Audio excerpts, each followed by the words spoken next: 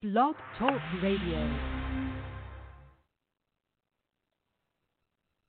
Holy Emmanuel I Selassie I Rastafari.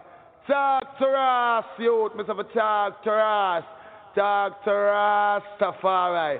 When you hear me say, my son of a talk to Rascla. Hold on. Today I say Rascla. I think it's the decent language. I always remember the word Ras mean head and check my turban and my clock that tight to see it. So I say Rascla. Well, the fire is for the purification. How can you fight against fire? When you wake up in the morning, you want a cup of tea, it's fire, don't. In the evening, you want some food, that's still fire. So I say my bun car and someone talk about, you have a bun car and you drive car. Do you understand what I mean or no overstand? When I say my bun car, I mean so you mustn't put car in front of humanity. That means you must see your brothers and your sisters before you see car. Because people is more valuable than material. But if you are going like you want complicated or being ridiculous with the little mental capacity, I know I'm going to make you know you want to get even with the fire. Well, in the time I go into my car, when I drive car, I have to burn it. Because remember, when I press gas, I burn gas. You know that. When I press my brake, I burn brake also. When I turn on the ignition, you know how much fire that's in my engine. If I need some music and turn on the stereo, fire give me that. But watch a bigger judgment. If I need some cool air conditioner, fire generate that also. So always remember, so the fire is the main source of life. Me I pass the church and hear them the pan. Keep the fire burning. Hear them again. A little more oil in my lamp, keep it burning. Hear them. God now come back with no water, brimstone and fire. No, the fuck no confused about fire. The fire is for the purification. You don't want to know something? The herb heal, but it's still the fire to burn the herb, so the herb could not able to heal. Watch out again, the water cleanse, but it's still the fire to burn the water and purify the water, so the water could not able to cleanse. And the man when have no fire dead. Holy Emmanuel I Selassie, Gia Rastafari. You know, me have to ride that rhythm this time. You know what I'm saying? Greetings and blessings to all within the sound of my voice. In the name of our Father, King and Creator, known by many names to many tribes. Jah Rastafari liveth in the name of his three sons, the three trinities of life, justice, and equality, scattered amongst the books of the Torah, separated in the books, in the three books, the Bible, the Quran, the Torah. Blessed be and welcome. It's a great day. In the name of our Father, Jah Rastafari. And as black people get ready to go vote, I ask you to think before you even vote. Because that's something that we ain't doing, man. These crackers got us. First of all, I don't support Black Lives Matter. That's how I came to this show. Black-owned radio, King's Court, Black Power, fuck Black Lives Matter. If you can show me, with all the stuff going on and all these people that's yelling Black Lives Matter, burning and looting up and fucking up their city, what are we gaining? Crap parties started running. All I've seen them doing is black baby kissing. New York City's burning, and it's going to burn and keep burning because New York is Sodom and Gomorrah, and it's definitely going to burn. To see black people embrace slavery in 2020 is a damn shame. You turn your backs on God for homosexuality. You want to yell Black Lives Matter and don't even understand that you support everything that's against black people as well as God. So how can you expect at this time when the COVID that was created by the Democrat Party, God going to sit here and show a clean heart to you? The churches now have accepted homosexuality because the Catholic Church said so in this order. Starts with the highest crackers. Tell you like this, I don't trust none of these people.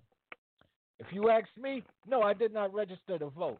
If you ask me, yes, I support black voices for Trump. You show me where in this time that we have had these crackers in the house built by black men that you saw a black voice.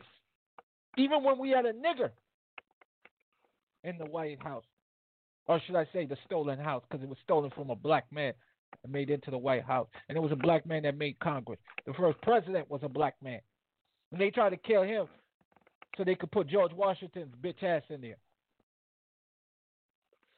There hasn't been a president like Abe Lincoln since Donald Trump that did stuff for black people. And y'all can't prove that.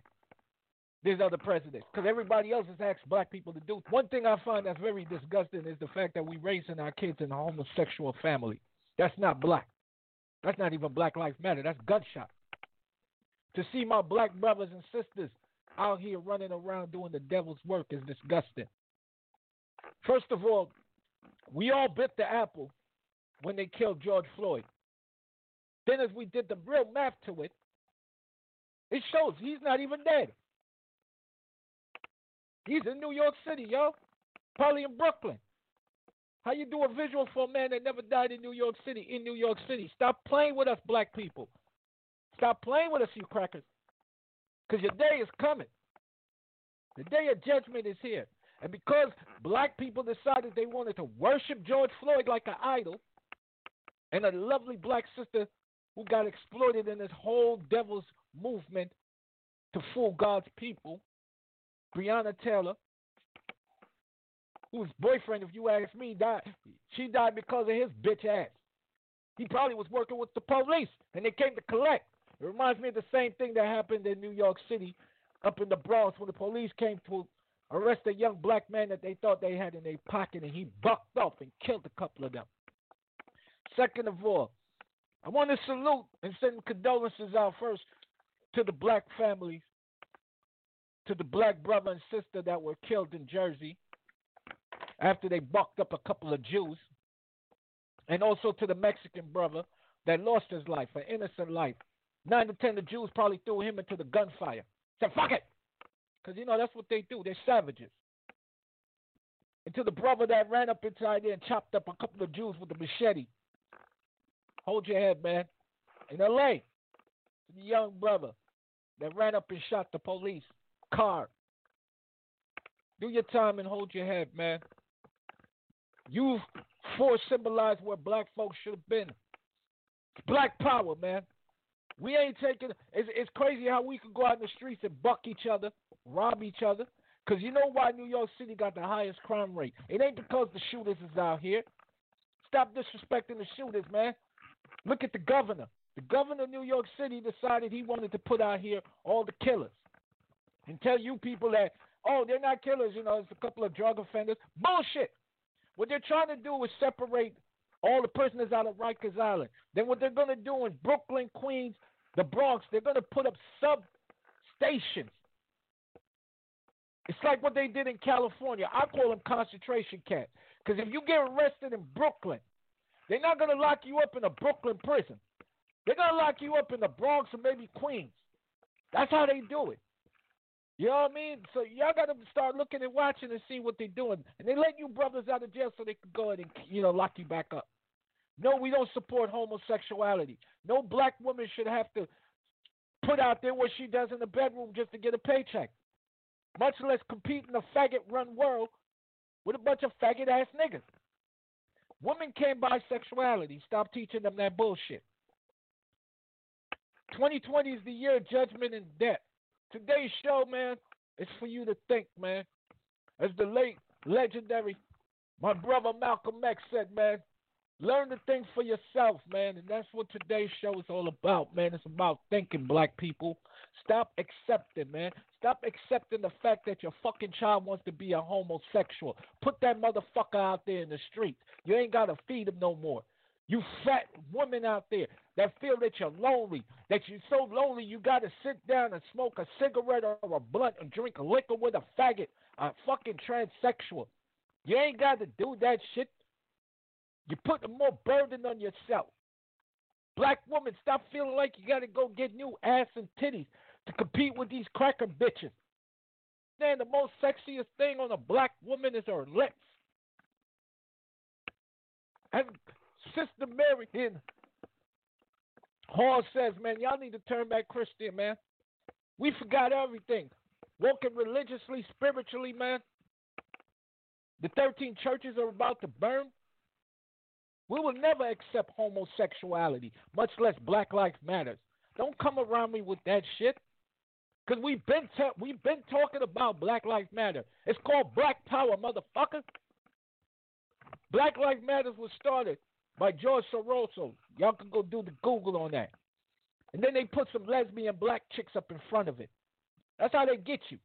They've been digging up and throwing black people all over the place. Look in every Democrat state. And I guarantee you see more unjust done to black people, man. Stop believing the hype, man. They're killing us. And they're using us to kill us, man. Oprah Winfrey's an agent. She killed a whole bunch of black girls at her school just to get into that banking system. Gail, her job was to defund and kill black people and bring us down. Talk about black men left and right. Oh, we ain't going to worry about Puffy because Puffy dealing with his own demons.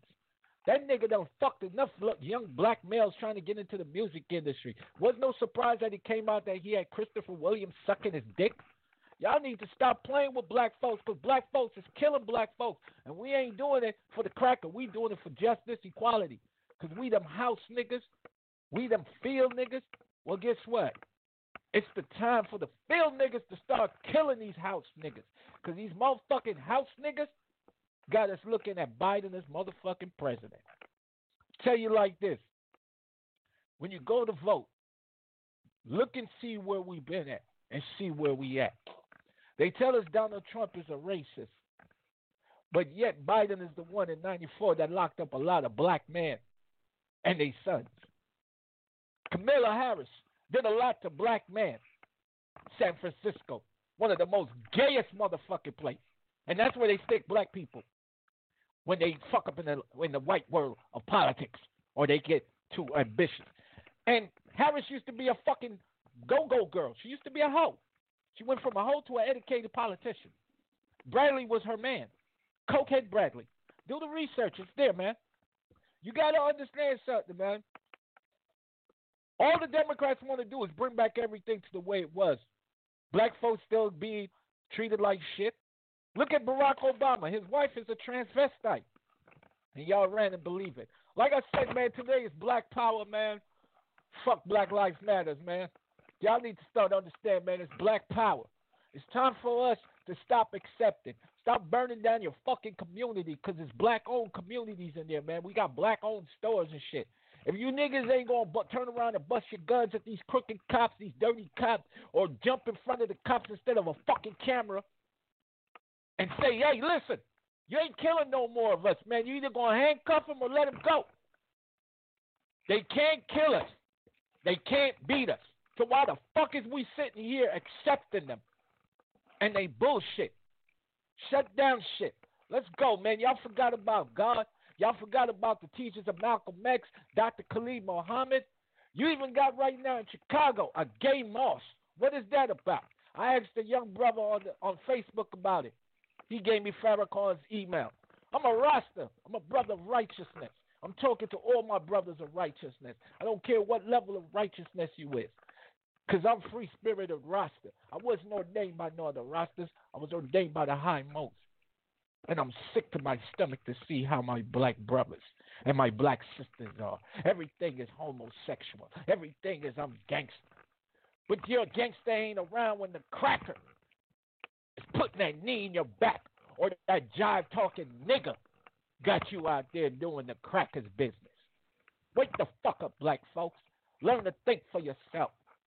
If not, trust me, 2020 is going to be the most bloodiest judgment for black people.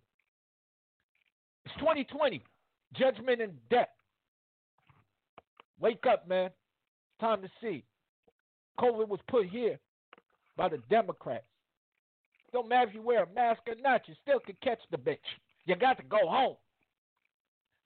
They already tested this shit in Africa, so they already know how it's going to catch black people. They tested it in Puerto Rico. They tested it in the Dominican Republic. And also, you white people out there, y'all got to stop sitting here just riding the wave. Time for y'all to get up off your cracker asses, your white dumb asses, and start thinking. Who you think killed the Jews? The Jews killed the Jews. Who gives a fuck about the Holocaust? I'm dealing with one of the best and the biggest Holocausts of all time. The black man and the black woman and the black child Holocaust. The Holocaust of God's people. But anyhow, let's get this shit started. Let's get into it. You know what I'm saying? It's King Rasta, 28 the Elder, Black Owned Radio, King's Court, Spiritual Sunday Special, Black Power, Fuck Black Lives Matter. It's going to be running for the week, man. We're going to see how far I'm going to go with this. But like I said, that's just a couple of topics off my chest, a couple of things that I just saw that I didn't like. You know, because somebody got to speak up for it, because y'all ain't doing it. You know what I'm saying? Somebody got mad because I said that Biden is a fucking idiot. He is. Fuck Barack Obama, too. Fuck anybody that wants to run with the Democrat Party. I'm going to tell you what I see coming. I see death and destruction.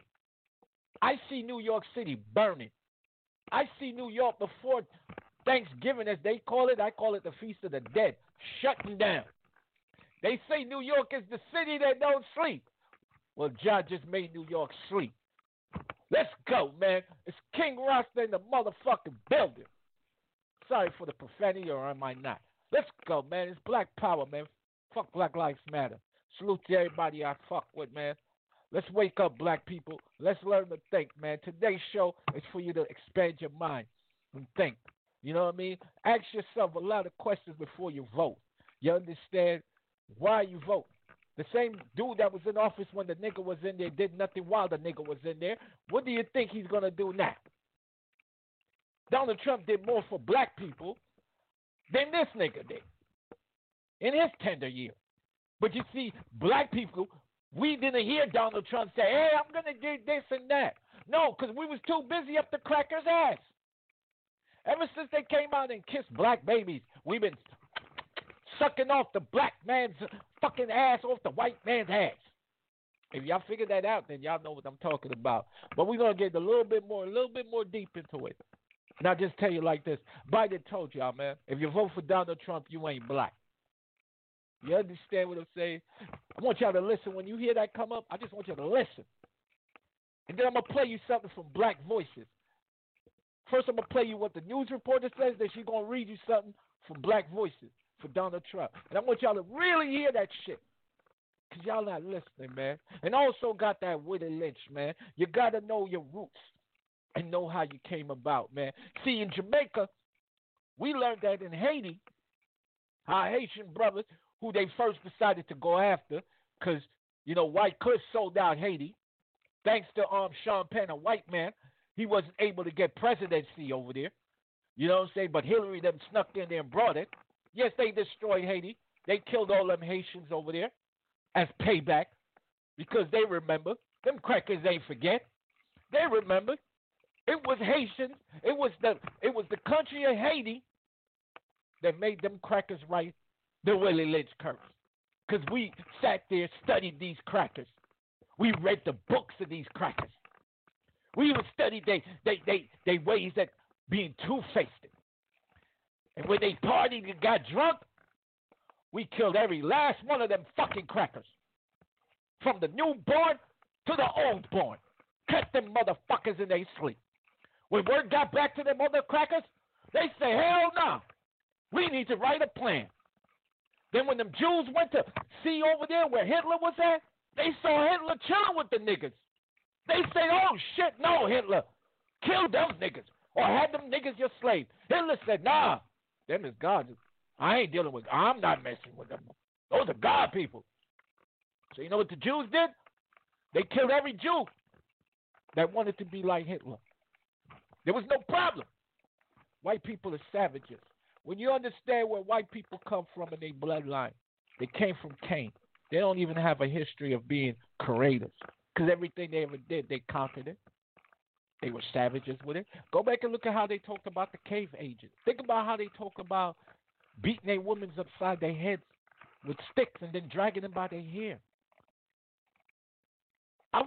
When I first came to this country, I was already told I was a nigger by a black woman and a white woman in school in Brooklyn. I was 8 years old, probably 9. Because I still spoke patois, still had my manners and my respect that my grandmother and my mother instilled in me. I heard my teachers them say that I think he's retarded. No, I think he's stupid. So it was hard for black kids coming from third world countries to live in America because even our own kind didn't want us here because they was brainwashed like the cracker. They thought like the cracker, moved like the cracker. And I still see it to this day. New York City is infested with a lot of crime, and it's done by their own people. And you got black people too. Trust me. Let's go, man. Let's get this shit started, man, because I'm just getting deep into it, man. Like I said, man, learn to think for yourself. It's Malcolm X. Let's go, black people. Black power, man. Black power. Stand for God or just move the fuck out the way. That's all I got to tell you, man. If you ain't standing for righteousness and you ain't standing for the elevation of black people and you ain't about black power and you ain't ready to die, nigga, for justice and equality, dog, in the name of the Father, the high and most, whatever level you call him on, then move the fuck out the way, nigga. Stop making excuses for these crackers. Because these same crackers is killing their own kind. And their own kind too scared because they come back to the black hood. How do you think the police them get mad at us and beat us and kill us? Because there's some Jew motherfucker that's got his foot on that white motherfucker. So that pussy-ass nigga, that pussy-ass cracker can't tell his boss, fuck you, you cracker Jew motherfucker. So he takes all that frustration, plus the fact that his wife don't even find him attractive no more. You know what I'm saying?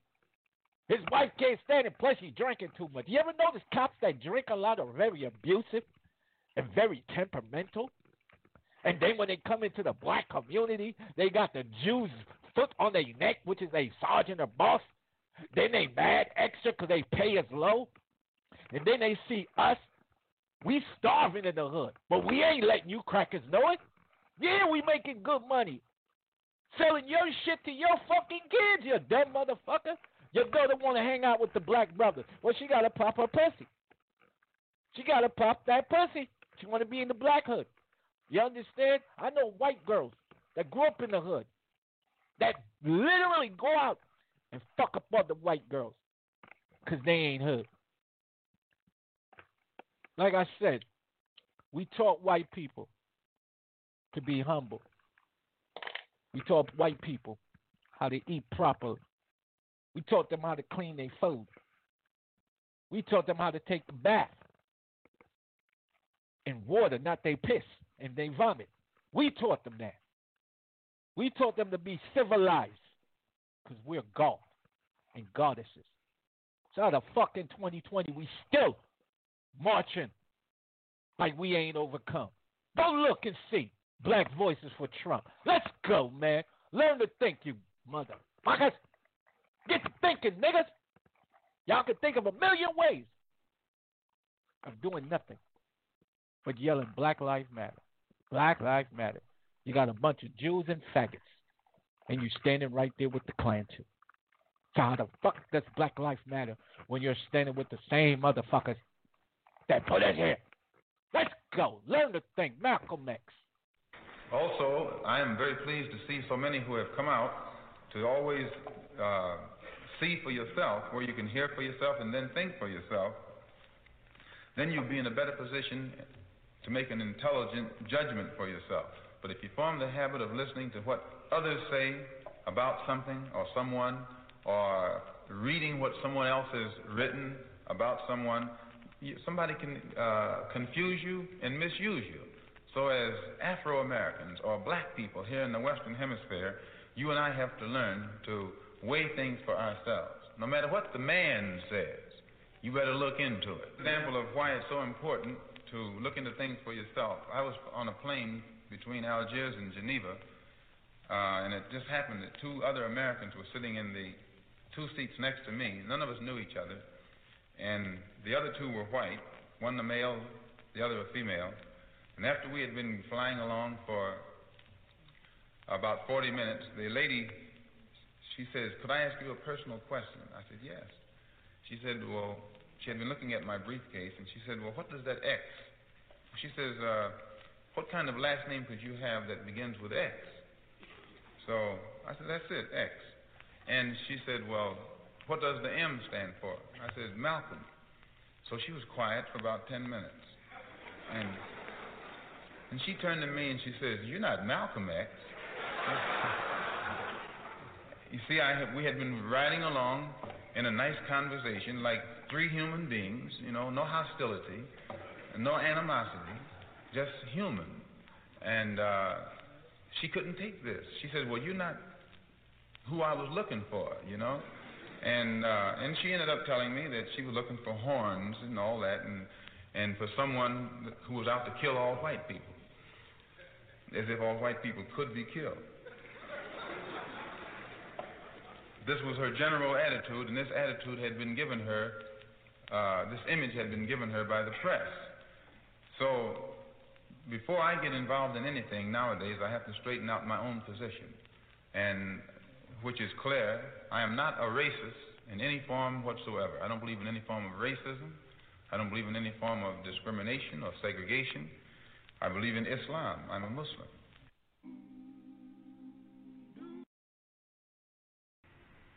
The Willie Lynch Letter and the Making of a Slave.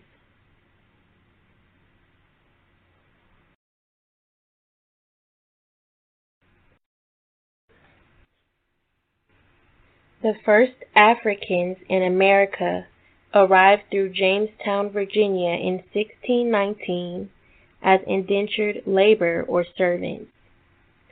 From about 1619 to 1640, the laws throughout Europe and the Americas removed all human individuality from abducted Africans and named them property. The U.S. Supreme Court and Chief Justices like Roger B. Taney ensured that the law did not protect slaves, but imbued their white oppressors who physically, mentally, and psychologically abused them with full supremacy.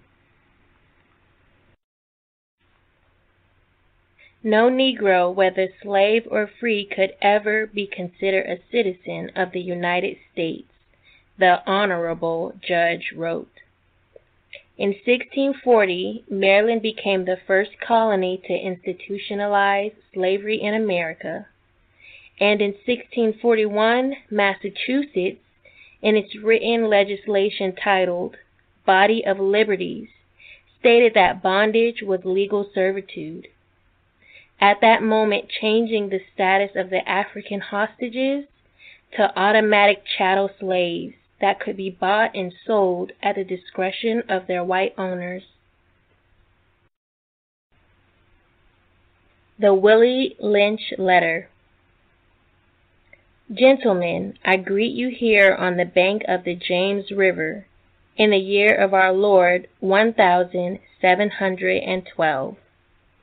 First, I shall thank you, the gentlemen of the colony of Virginia, for bringing me here.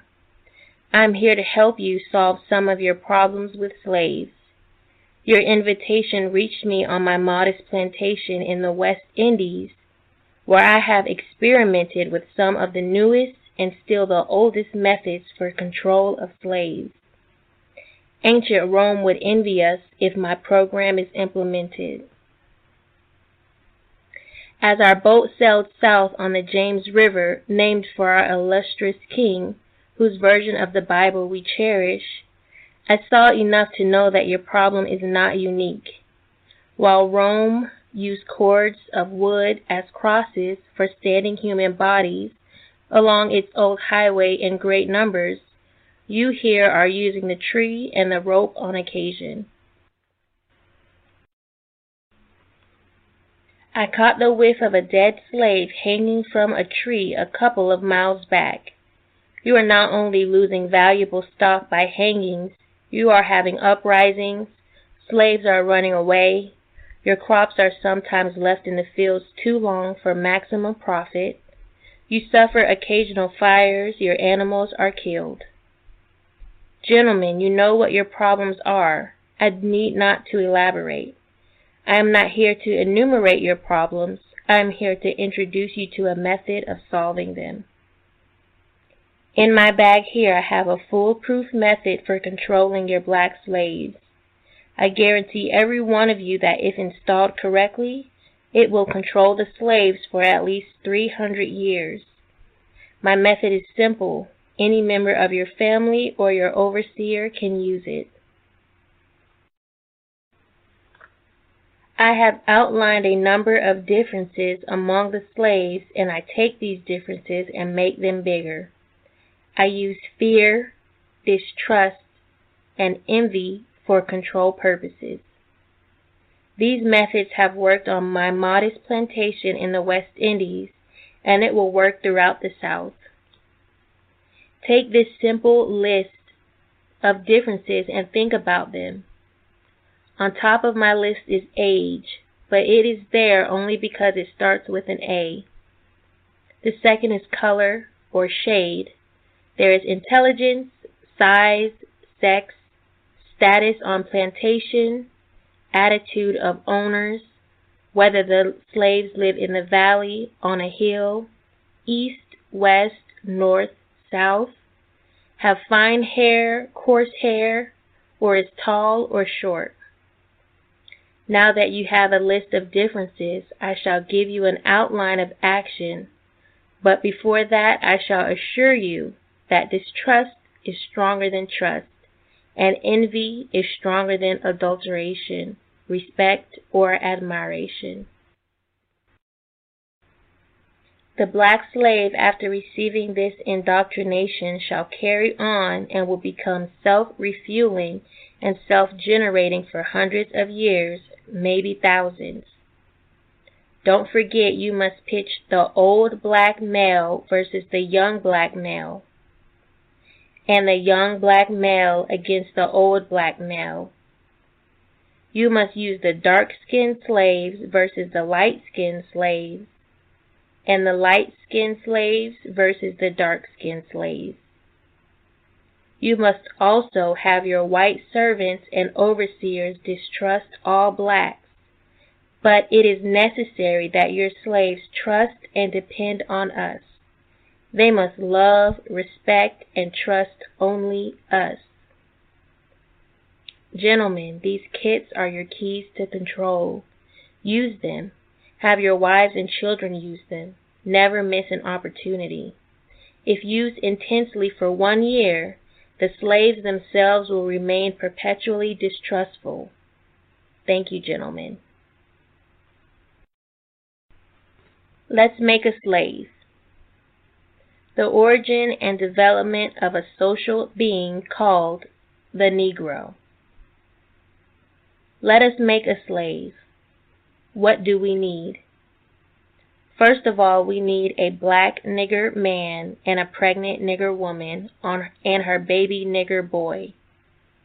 Second, we will use the same basic principle that we use in breaking a horse, combined with some more sustaining factors. We reduce them from their natural state in nature, whereas nature provides them with the natural capacity to take care of their needs and the needs of their offspring. We break that natural string of independence from them and thereby create a dependency state so that we may be able to get from them useful production for our business and pleasure. Cardinal principles for making a Negro. For fear that our future generations may not understand the principles of breaking both horses and men, we lay down the art.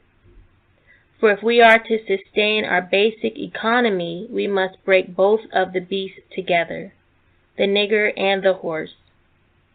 We understand that short-range planning in economics results in periodic economic chaos, so that to avoid turmoil in the economy, it requires us to have breadth and depth in long-range, comprehensive planning, articulating both skill and sharp perception. We lay down the following principles for long-range, comprehensive economic planning. 1.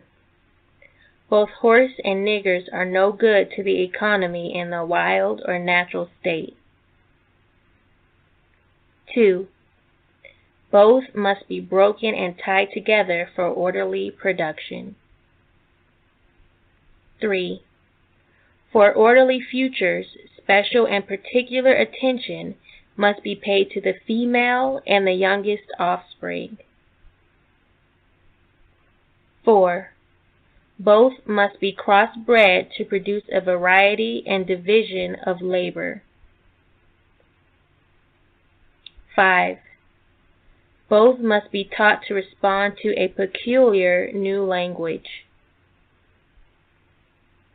6. Psychological and physical instruction of containment must be created for both. We hold the above 6 cardinals as truths to be self-evident, based upon the following discourse concerning the economics of breaking and tying the horse and nigger together, all inclusive of the 6 principles laid down above. Note: neither principles alone will suffice for good economics. All principles must be employed for the orderly good of the nation. Accordingly, both a wild horse and a wild or natural nigger is dangerous even if captured, for they will have the tendency to seek their customary freedom, and, in doing so, might kill you in your sleep. You cannot rest. They sleep while you are awake and are awake while you are asleep. They are dangerous near the family house, and it requires too much labor to watch them away from the house. Above all, you cannot get them to work in this natural state. Hence, both the horse and the nigger must be broken. That is, break them from one form of mental life to another. Keep the body and take the mind. In other words, break the will to resist. Now the breaking process is the same for the horse and the nigger, only slightly varying in degrees. But as we said before, you must keep your eye focused on the female and the offspring of the horse and the nigger. A brief discourse in offspring development will shed light on the key to sound economic principles. Pay little attention to the generation of original breaking, but concentrate on future generations. Therefore, if you break the female, she will break the offspring in its early years of development, and when the offspring is old enough to work, she will deliver it up to you. For her normal female protective tendencies will have been lost in the original breaking process. For example, take the case of the wild stud horse, a female horse and an already infant horse, and compare the breaking process with 2 captured nigger males in their natural state, a pregnant nigger woman with her infant offspring. Take the stud horse, break him for limited containment. Completely break the female horse until she becomes very gentle, whereas you or anybody can ride her in comfort. Breed the mare and the stud until you have the desired offspring. Then you can turn the stud to freedom until you need him again. Train the female horse whereby she will eat out of your hand, and she will train the infant horse to eat out of your hand also. When it comes to breaking the uncivilized nigger, use the same process, but vary the degree and step up the pressure so as to do a complete reversal of the mind. Take the meanest and most restless nigger, strip him of his clothes in front of the remaining male niggers, the female, and the nigger infant. Tar and feather him.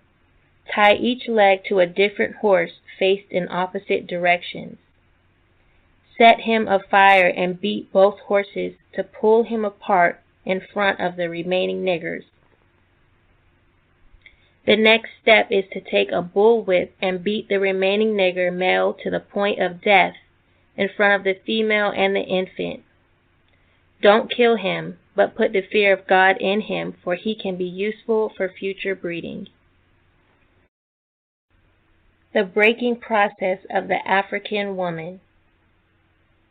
Take the female and run a series of tests on her to see if she will submit to your desires willingly. Test her in every way, because she is the most important factor for good economics. If she shows any signs of resistance in submitting completely to your will, do not hesitate to use the bullwhip on her to extract the last bit of bitch out of her. Take care not to kill her, for in doing so you spoil good economics. When in complete submission, she will train her offspring in the early years to submit to labor when they become of age.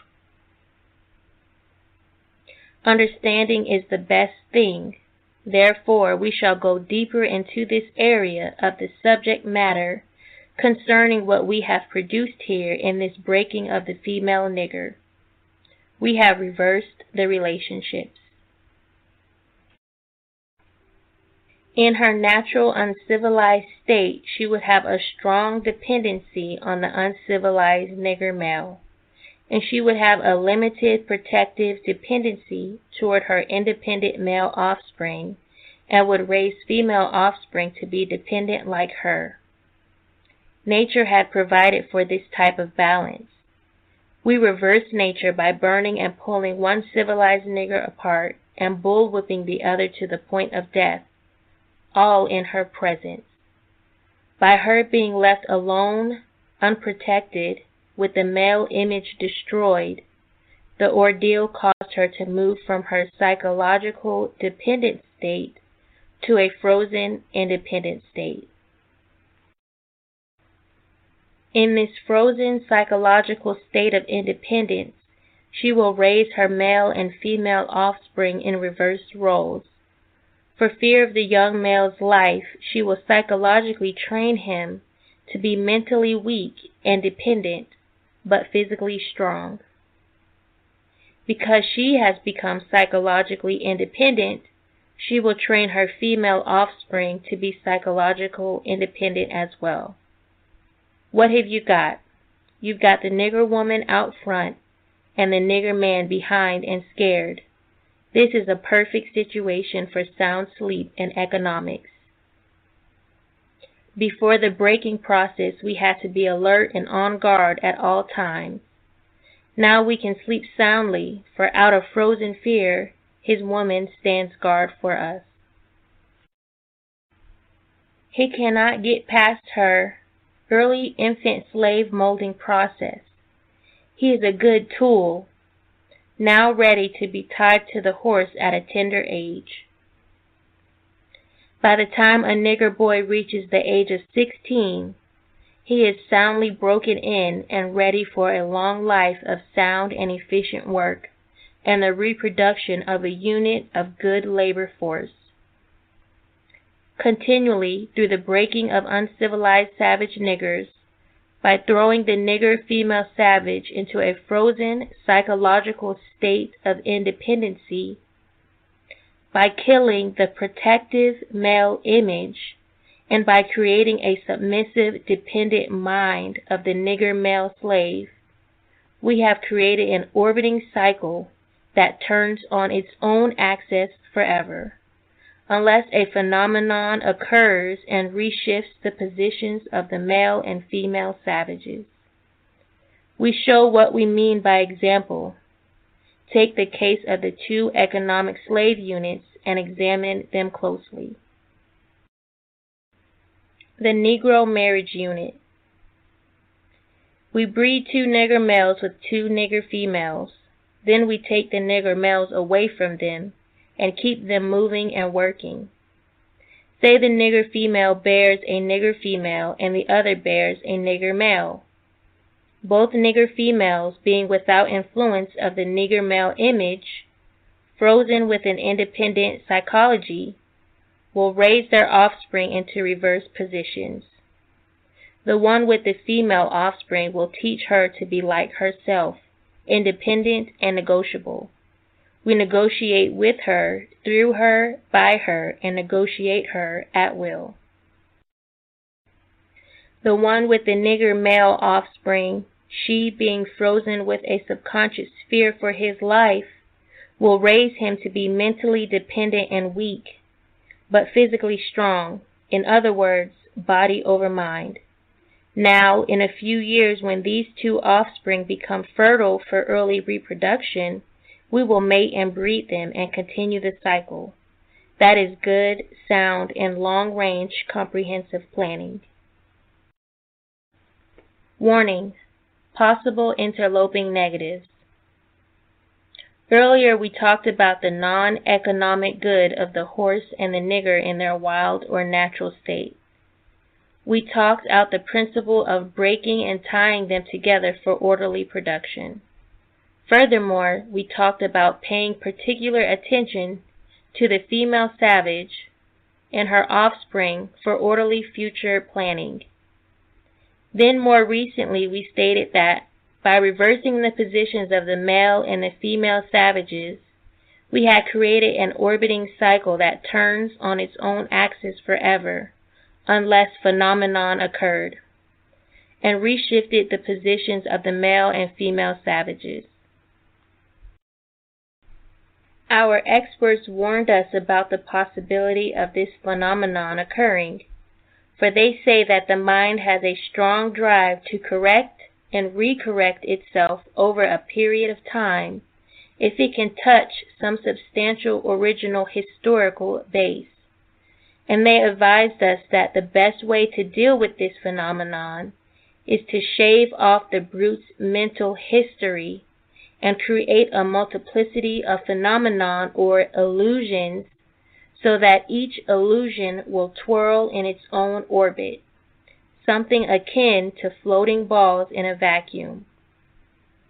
This creation of a multiplicity of phenomenon or illusions entails the principles of crossbreeding the nigger and the horse as we stated above, the purpose of which is to create a diversified division of labor, the results of which is the severance of the points of original beginnings for each spherical illusion. Since we feel that the subject matter may get more complicated as we proceed in laying down our economic plan concerning the purpose, reason, and effect of crossbreeding horses and niggers, we shall lay down the following definitional terms for future generations. 1. Orbiting cycle means a thing turning in a given pattern. 2. Axis means upon which or around which a body turns. 3. Phenomenon means something beyond ordinary conception and inspires awe and wonder. 4. Multiplicity means a great number. 5. Sphere means a globe. 6. Crossbreeding a horse means taking a horse and breeding it with an ass, and you get a dumb, backward-ass, long-headed mule that is not reproductive nor productive by itself. 7. Crossbreeding niggers means taking so many drops of good white blood and putting them into as many nigger women as possible, varying the drops by the various tones that you want, and then letting them breed with each other until the circle of colors appear as you desire. What this means is this. Put the niggers and the horse in the breeding pot. Mix some asses and some good white blood, and what do you get? You got a multiplicity of colors of ass backwards, unusual niggers, running, tied to backward ass, long-headed mules, the one productive of itself, the other sterile, the one constant, the other dying. We keep the nigger constant, for we may replace the mule for another tool. Both mule and nigger tied to each other, neither knowing where the other came from, and neither productive for itself nor without each other. Controlled language. Crossbreeding completed, for further severance from their original beginning, we must completely annihilate the mother tongue of both the nigger and the new mule, and institute a new language that involves the new life's work of both. You know, language is a peculiar institution. It leads to the heart of a people. The more a foreigner knows about the language of another country, the more he is able to move through all levels of that society. Therefore, if the foreigner is an enemy of the country, to the extent that he knows the body of the language, to that extent is the country vulnerable to attack or invasion of a foreign culture. For example, you take a slave. If you teach him all about your language, he will know all your secrets, and he is then no more a slave. For you can't fool him any longer, and having a fool is one of the basic ingredients of and incidents to the making of the slavery system. For example, if you told a slave that he must perform in getting out our crops, and he knows the language well, he would know that our crops didn't mean our crops, and the slavery system would break down, for he would relate on the basis of what our crops really meant. So you have to be careful in setting up new language, for the slave would soon be in your house, talking to you as man to man, and that is death to our economic system. In addition, the definition of words or terms are only a minute part of the process. Values are created and transported by communication through the body of the language. A total society has many interconnected value systems. All these values in the society have bridges of language to connect them for orderly working in the society.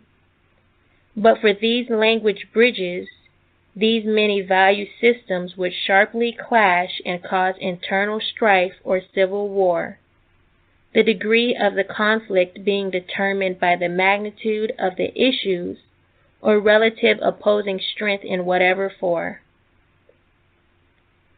For example, if you put a slave in a hog pen and train him to live there, and incorporate in him to value it as a way of life completely, the biggest problem you will have out of him is that he would worry you about provisions to keep the hog pen clean, or partially clean, or he might not worry you at all. On the other hand, if you put this same slave in the same hog pen and make a slip and incorporate them for something in his language, whereby he comes to value a house more than he does his hog pen, you got a problem. He will soon be in your house.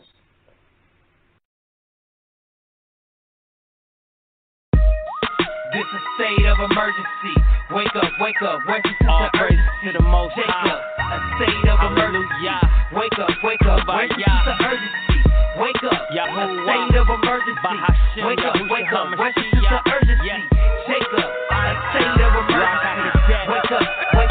This is state of emergency, holding these rappers to lyrics like they perjury. Blasphemy rolling off of their tongue like they ain't heard of me. So are your bitch doing spiritual warfare with armory. Double-edged sword cutting their tongue out like it's surgery. Devils wanna murder me, I speak life till they fall in love with me and sacrifice hatred, envy, and greed. I'm from the streets and spitting this fire, I'm Don King, nappy hair, drag hair, bald hair, reigning supreme. Steady pushing through America, working hard for the dream. But I'm never falling asleep, I'm living life for the keeps. And what I sow's what I reap, they calling me king. I bring the wisdom of Mashiach inside of the ring. Slicing devils with proverbs. You see the bloodstream flowing through the rivers of Egypt. Let my people be free to serve the God of the Tanakh, Baruch Hashem. Hustle with determination till the families redeemed. This is state of emergency. Wake up, where's the sense of urgency? Jacob, a state of emergency. Wake up, where's the sense of urgency? Wake up, a state of emergency. Wake up, where's the sense of urgency? Jacob, a state of emergency. Wake up. Caught up in natural disaster. Cold 3, brothers dying faster. Thunder shots from bullets and glocks shooting at us. Cops pursuing on a high-speed chase. Dangerous like winds from hurricanes across the whole state. Who can survive in the hood? Category 5. With crooked cops, the game makers, and homicide. Blood spilling from gunshots and drive-bys. The tears flooding our streets, coming from families' lives. Ain't nothing funny about dialing 911. It's no joke, especially if it's one of your kids, yo. And thugs pouring out their liquor for dead folks, reminiscing on back in the days, blowing that good smoke. I'm hoping and praying we make it out this whirlwind, cause it's a struggle feeling trapped up in this world of sin. Ain't trying to be no statistic on the news at 8, so heed the state of emergency and evacuate. Let's go. This is state of emergency. Wake up, where's the sense of urgency? All praise Jacob, to the Most a High. state of emergency. Wake up, where's the sense of urgency? Wake up, a state of emergency. Wake up, where's the sense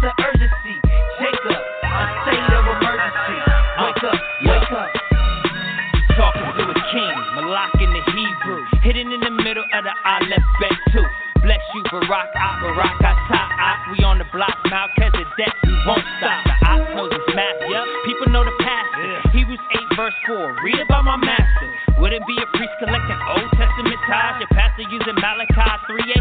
Live, rise, Kwam Yasha Allah, holla.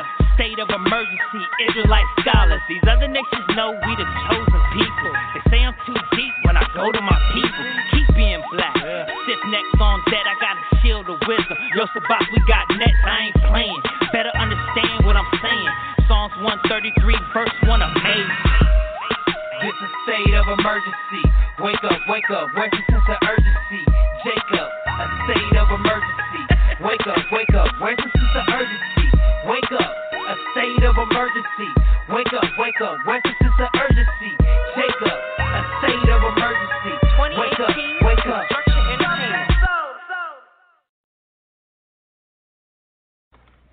Let us take a quick examination of some of the methods, the strategy employed by white liberals to harness and exploit the political potential energies of the so-called Negro in America. The crooked politicians in Washington, D.C. always make a big noise over the proposed civil rights legislation. By blowing up the civil rights issue, this lends stature to the Negro civil rights leaders. And once the image of these Negro civil rights leaders has been built up way beyond their proper proportion, these same Negro civil rights leaders are then used to influence and control the Negro voters for the benefit of the white politicians who pose as liberals and who pose as the friend of the Negro. The white liberals control the Negroes and the Negro vote by controlling the Negro civil rights leaders. As long as they control the Negro civil rights leaders, they can also control and contain the Negro struggle. They can control the Negro so-called revolt. And I must point out right here, there's no such thing as a Negro revolution. There's a black revolution, but not a Negro revolution. Who ever heard of a nonviolent revolution? Who ever heard of a peaceful revolution? Who ever heard of revolutionaries standing up like chumps with locked arms singing, "We shall overcome"?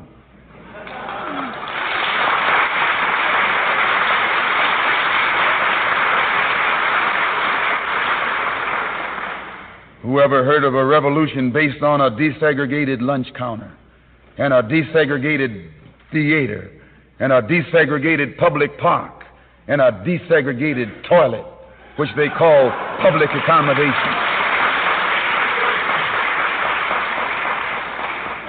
Revolutions are based on land, and they are brought about by the landless against the landlord. The Negro Revolution is controlled by white liberals. That's the Negro Revolution is controlled by white liberals. It's controlled by the government. But the Black Revolution is controlled by God. This man of God cannot be controlled in any way by the white man. And he will not compromise in any way with the wrongs that this government has inflicted upon our people. The Negro Revolt is a backfire. It's controlled by the white man. The Negro Revolt is controlled by the government. The leaders of the Negro Revolt, the so-called Negro civil rights leaders, are subsidized, influenced, and controlled by white liberals. And all of the demonstrations that are taking place in this country for desegregated lunch counters, theaters, public toilets, are just artificial fires that have been instigated by white liberals and is being called the Negro Revolt in hope that they can use it to fight off the real black revolution that has already swept through Asia and swept through Africa and is getting started in Latin America and is now manifesting itself here in this country.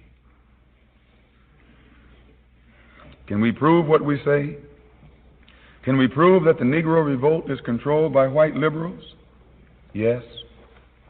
Right after the Birmingham explosion, right after the police dogs, the police clubs, and the fire hoses last May, the New York Times on May the 15th, on page 26, reported President Kennedy and his brother Robert Kennedy, two gentlemen whom I'm certain all of you are familiar.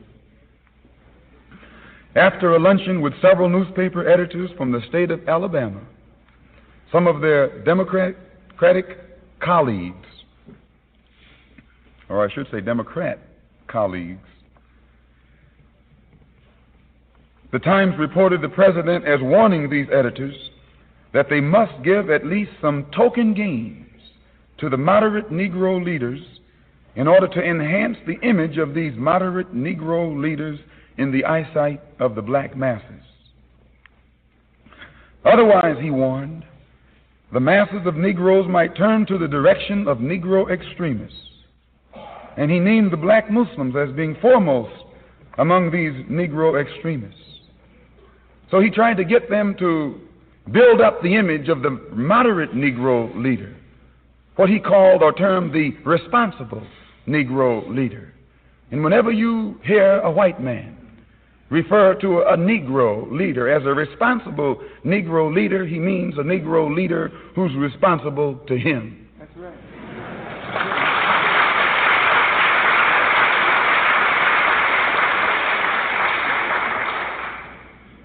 In essence, the president was admitting to these Southern editors that he was trying to build up the weak image of the Negro civil rights leaders in order to offset the strong religious image of the Honorable Elijah Muhammad. He wasn't giving these Negro leaders anything that they deserved, but he was admitting the necessity of building them up and propping them up in order to hold the masses of black people in check, keep them in his grasp and under his control.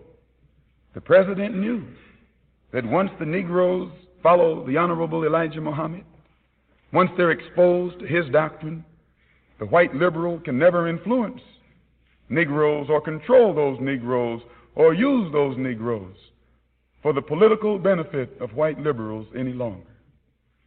Dr. Martin Luther King's image had been shattered the previous year when he failed to bring about desegregation in Albany, Georgia. The other Negro civil rights leaders had also become fallen idols. The masses of black people across the country at the local level had begun to lead themselves and to take their cases to the streets on their own. The government in Washington knew that something had to be done to get the Negroes back into the corral, back under the control of the white liberal. The government immediately began to put out the propaganda, encouraging Negroes to follow only what it called responsible Negro leadership. And as I said, by responsible Negro leaders, the government actually meant Negro leaders who were responsible to the government and who could therefore be controlled by the government. The government knows that Mr. Muhammad is responsible only to God and can be controlled only by God.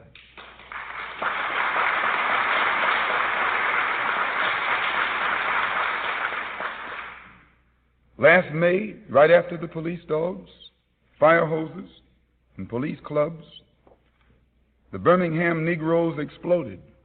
They rioted. They erupted.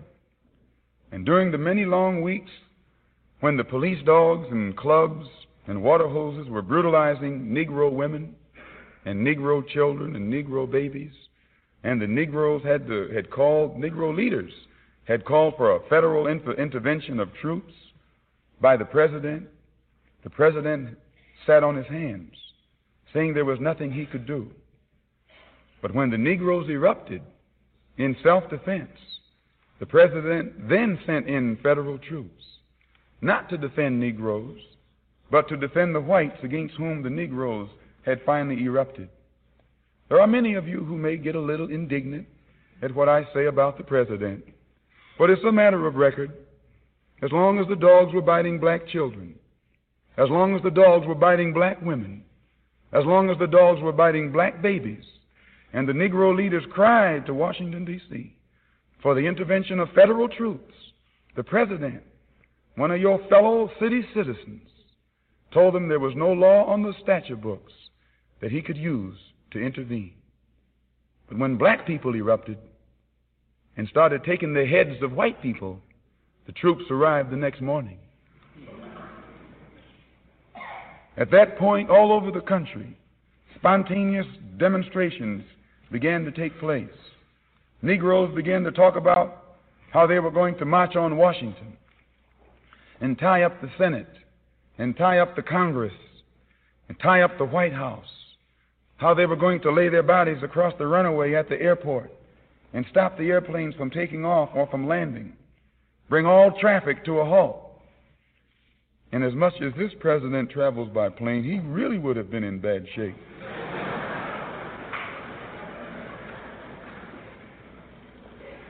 This frightened the government. It frightened the white power structure in Washington, D.C. The president called in the Negro civil rights leaders and told them to bring this thing to a stop. They had gone far enough. They were deviating from the script. But the Negro civil rights leaders told the president they couldn't stop it because they didn't start it. They couldn't bring it to a halt. They weren't even leading it. It's spontaneous. It's at the grassroots level. It's in the hands of the masses. It's in the streets. It has no leadership whatsoever. That was why it was so militant. When the president saw that he couldn't stop it, he joined it. He endorsed it. He welcomed it. He became a part of it. And it was he who put the 6 Negro civil rights leaders at the head of it. It was he who made them the Big 6. How did he do it? How did he gain control of the March on Washington? A study of his strategy will give you a glimpse of the political genius of the family that now rules the country from the White House and how they use the Negro to do it. The president endorsed the march. That should have been the tip-off. A few days after he endorsed it,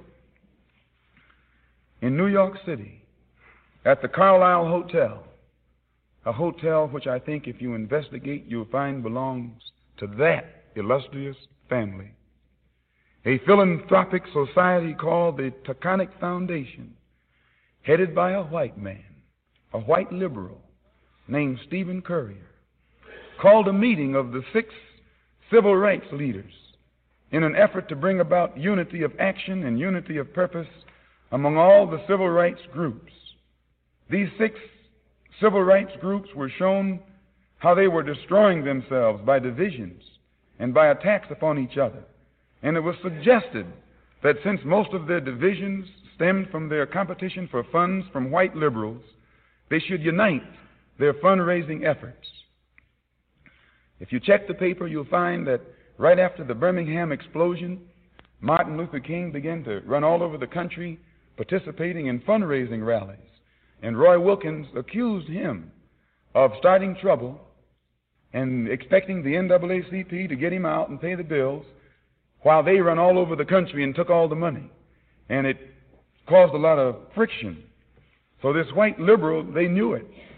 And they brought these 6 Negro leaders together and talked to them, told them, don't rock the boat. They formed the Council for United Civil Rights Leadership for fundraising purposes. They chose as chairman of this council the Urban League's Whitney Young and Stephen Currier, the white liberal, as co-chairman. It took this white liberal to bring all the 6 Negro civil rights groups together. It took this white liberal to unite these 6 into one group. And then he let them select their own chairman, but he himself became co-chairman, which placed him and the Taconic Foundation in position to exercise influence and control over the civil rights leaders, and through them, control over the entire civil rights, Negro civil rights movement, plus the March on Washington. According to the New York Times, dated August 4th, 1963, $800,000 was split up between these 6 Negro civil rights organizations on June the 19th.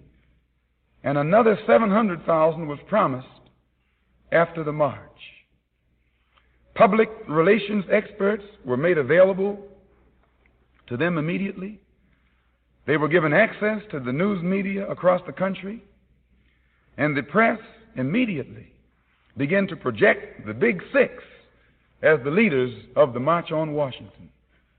As soon as they became looked upon in the public eye as being in control of the march, as being leaders of the march, as being the organizers of the march, and inseparable from the march image, their next step was to invite 4 white liberals to become a part of the Godhead, or group of leaders who would ultimately okay all plans and therefore thereby completely control the march.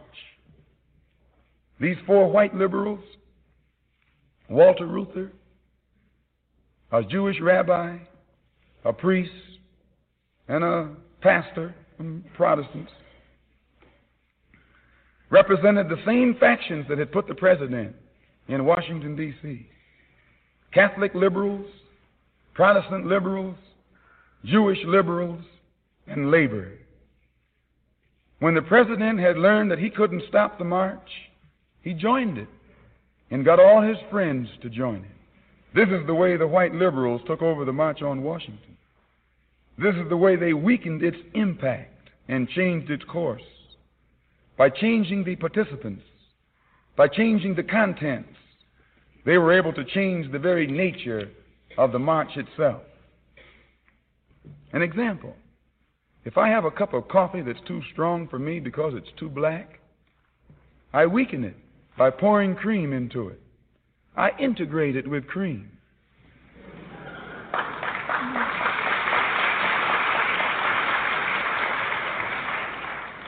If I keep pouring enough cream in the coffee, pretty soon the entire flavor of the coffee is changed. The nature of the coffee is changed.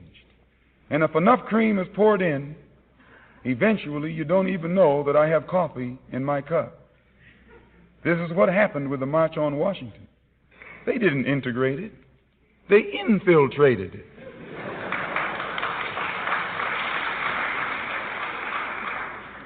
Whites joined it. They engulfed it. They became so much a part of it, it lost its original flavor. It ceased to be a black march. It ceased to be militant. It ceased to be angry. It ceased to be impatient. In fact, it ceased to be a march. It became a farce. It became a picnic, an outing with a festive circus-like atmosphere, with clowns and all. The government had learned that most of these demonstrations where black people predominate are very militant and oftentimes lead to violence. But to the same degree that whites participate, violence most times is decreased.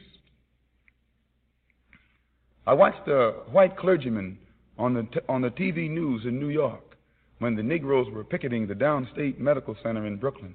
I think the man's name was Potter or Cooper or something, I forget. He's somehow up official in one of these Protestant churches. And they asked him why he was out there picketing, a white man. And he told them on the news, I just came back from Washington talking with the Attorney General. And he told me that their statistics had shown that wherever these demonstrations take place and they're predominantly black, they're too militant and too prone toward violence. And they had discovered that when whites participate to the same degree that whites participate, the militancy decreases and violence is eliminated, minimized.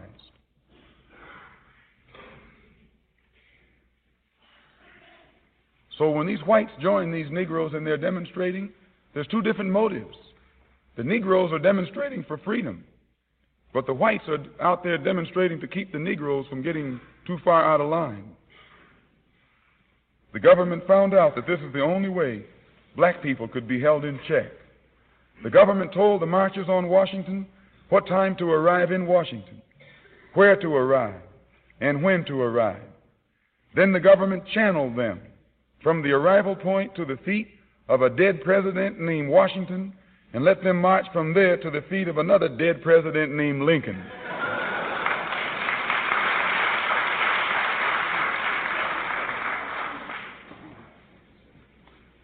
the original black militants had planned to march on the White House, on the Senate, on the Congress.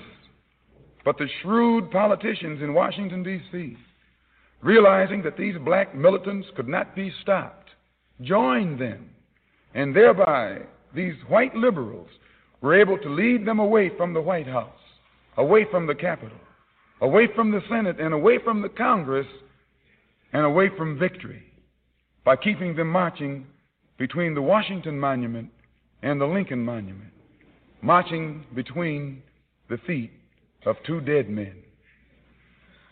The march was controlled by the president. The government told the marchers what signs to carry, what songs to sing, what speeches they could make and what speeches they could not make. And then the government told them to be sure and get out of town by sundown.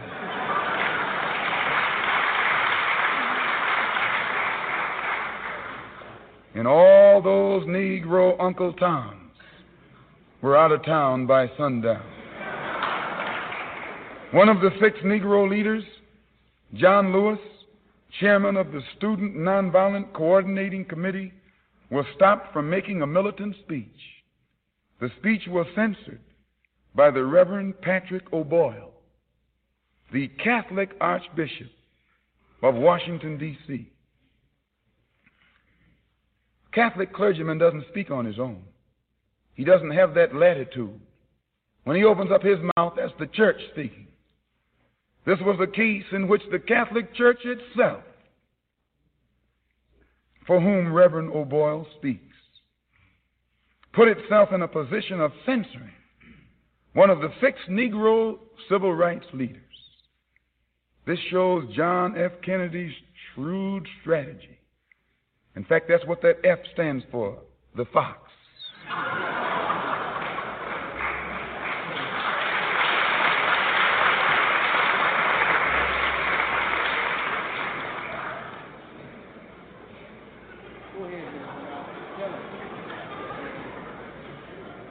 This Catholic president placed the Catholic bishop in a position to exercise censorship over any one of the 6 Negro civil rights leaders who tried to deviate from the script in that great performance or show that the government itself had controlled from the very beginning. So in the final analysis of the march, it would have to be classified as the best performance of the year. In fact, the best performance of the century. It topped anything that Hollywood could have produced. And if we were going to give out Academy Awards in 1963, we would have to nominate John the Fox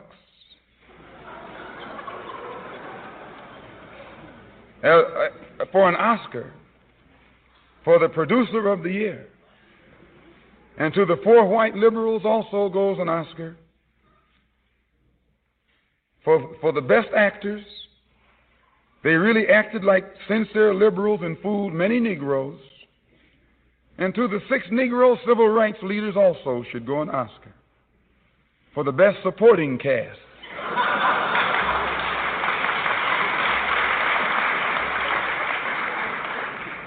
They lent their support to what they knew was nothing but an act, nothing but a show, nothing but a farce. Now that the show is over, the black masses are still without jobs, still without homes, and still without land. Their Christian churches are being bombed. Their little girls are being murdered. What did the march accomplish? The president has a bigger image as a liberal. The 4 whites have a bigger image as a liberal. The 6 Negroes have bigger images as leaders. But the black masses are still unemployed, still in the slums, are still hungry. And I might add, they're getting angrier and more explosive every day. So in my conclusion, because of America's evil deeds and tricks and false promises, against the so-called Negroes in this country. Like Egypt and Babylon before her, America herself now stands before the bar of justice. America is now facing her day of judgment. And she can't escape because God himself is the judge. God himself is now the administrator of justice. And God himself is going to be the divine executor. Is it possible for America to escape this divine disaster? The Honorable Elijah Muhammad says that if America can't atone for the crimes that she has committed against 20 million so-called Negroes, if she can't undo the evils she has brutally and mercilessly heaped upon our people these past 400 years, then America has already signed her own doom. And our people here would be foolish to accept America's deceitful offers of integration at this late date into a doomed society. How can America atone for these crimes? I must point out, the Honorable Elijah Muhammad has already said, a desegregated theater or lunch counter won't solve the problem. Better jobs won't solve the problem. An integrated cup of coffee isn't sufficient pay for 400 years of slave labor. A better job in the white man's factory or business is at best only a temporary solution. The only lasting or permanent solution is complete separation on some land that we can call our own. The Honorable Elijah Muhammad says the race problem can be solved forever just by sending the 20 million ex-slaves back to our own homeland, where we can then live in peace and harmony among our own people. But this government should provide the transportation, plus everything else we need to get started again in our own country. This government should give us everything we need in the form of machinery, tools, material, and finance, enough to last us from 20 to 25 years, until we can become an independent people in our own right. And it's good that you've lived long enough to have some laughter left in you. If the American government is afraid to send us back to our own country, to our own people, then America must set aside some separate territory here in the Western Hemisphere, where the two races can live apart from each other, since we certainly don't get along peacefully when we're together. The size of the territory can be judged or determined according to our own population. If we number 1/7 of the population, give us 1/7 of the land. That's our share. It must not be in the desert, but where there is plenty of rain and mineral wealth. We want fertile, productive land on which we can farm and provide our own people with food, clothing, and shelter. This government must supply the machinery and the other tools needed for us to dig the earth. Give us everything we need that will take care of us for 20 to 25 years until we can produce and supply our own needs. So in my conclusion, I repeat, we want no part of integration with this wicked race that enslaved us. We want complete separation from this wicked race. But we should not be expected to leave America empty-handed. After 400 years of slave labor, we have some back pay coming, a bill that is owed that must be collected. If the government of America truly repents of its sins against our people and truly atones by giving us our true share, then America can save herself. But if America waits for God to step in and force her into a just settlement, God will take this entire continent away from America. For as the Bible says, God can give the entire kingdom to whomsoever he will, which only means God can give this entire continent to whomsoever he will. Thank you.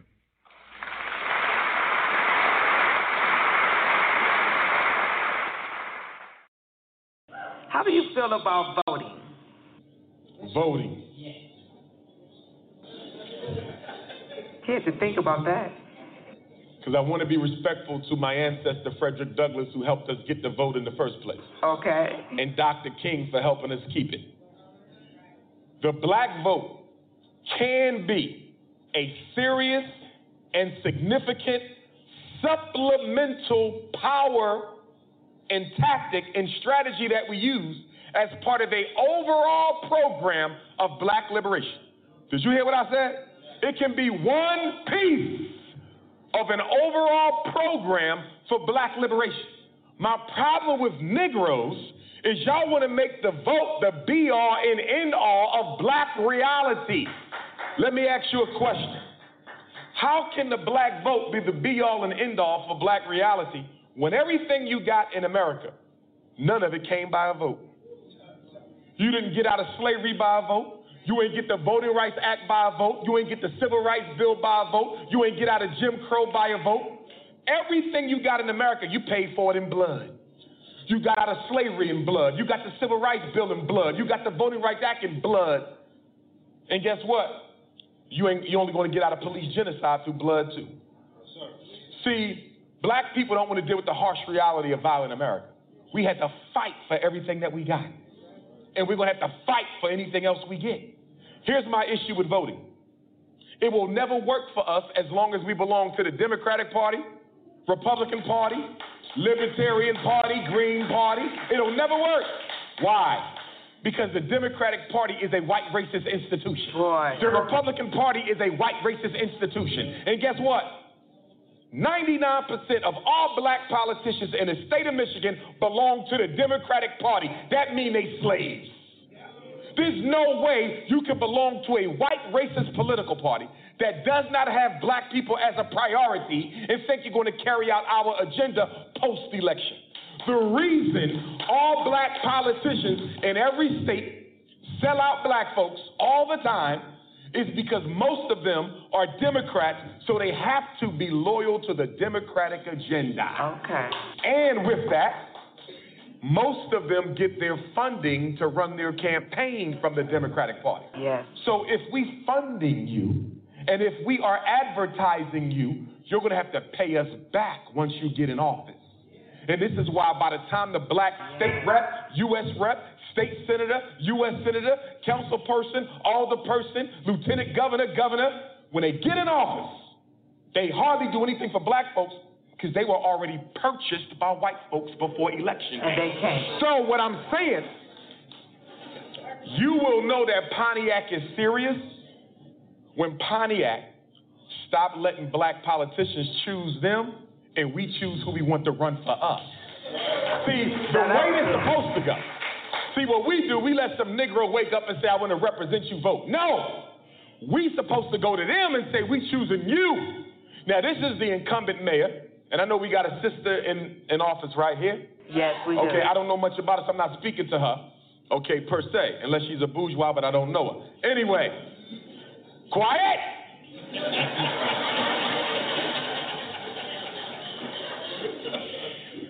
Anyway, what we're supposed to do is say, listen, we want you to run for us. How much is it going to cost you to unseat the mayor? You might say, well, the mayor going to spend about $2 million on her campaign. She got Walmart, she got Pontiac, GM, she got everybody. For me to beat her, I'm going to need $2 million. That means they come to us. And as the people, we raise that $2 million. Just like you raised it for whose chicken? Popeye. For Popeye. You raise it for the person you want to run for mayor. And now when they run, we paying for the radio advertisements. We paying for the magazine advertisements. We paying for the billboards. We paying for the campaign off. We paying for the campaign team. So when they get elected, they don't have to be accountable to white folks.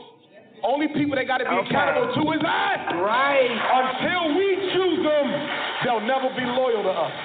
So you can never take their money. Once you take their money. There is no such thing as black liberation being financed by white people. There is no such thing as black liberation being financed by white folks. Now let me clarify this, because I don't want nobody in the audience to think that I'm saying, if you have a little project, let's say you work with teenage girls, or you work with homeless children, or you work with brothers and sisters coming out of prison, and you getting you a little state grant, community grant from white folks to help them, I'm not talking about you. Okay. Because that's a small little something to do a small little something. I'm saying the major black organizations for change. NAACP has no business taking money from white folks because you claim to be a major organ for change. The Urban League has no business taking money from white folks because you claim to be a major organ for change. The Congressional Black Caucus has no business taking money from white folks because you claim to be a major organ for change. I'm saying the grassroots groups that claim they're here to make life better for black folks cannot at the same time take the money from white folks because the hand that pays is the hand that rules.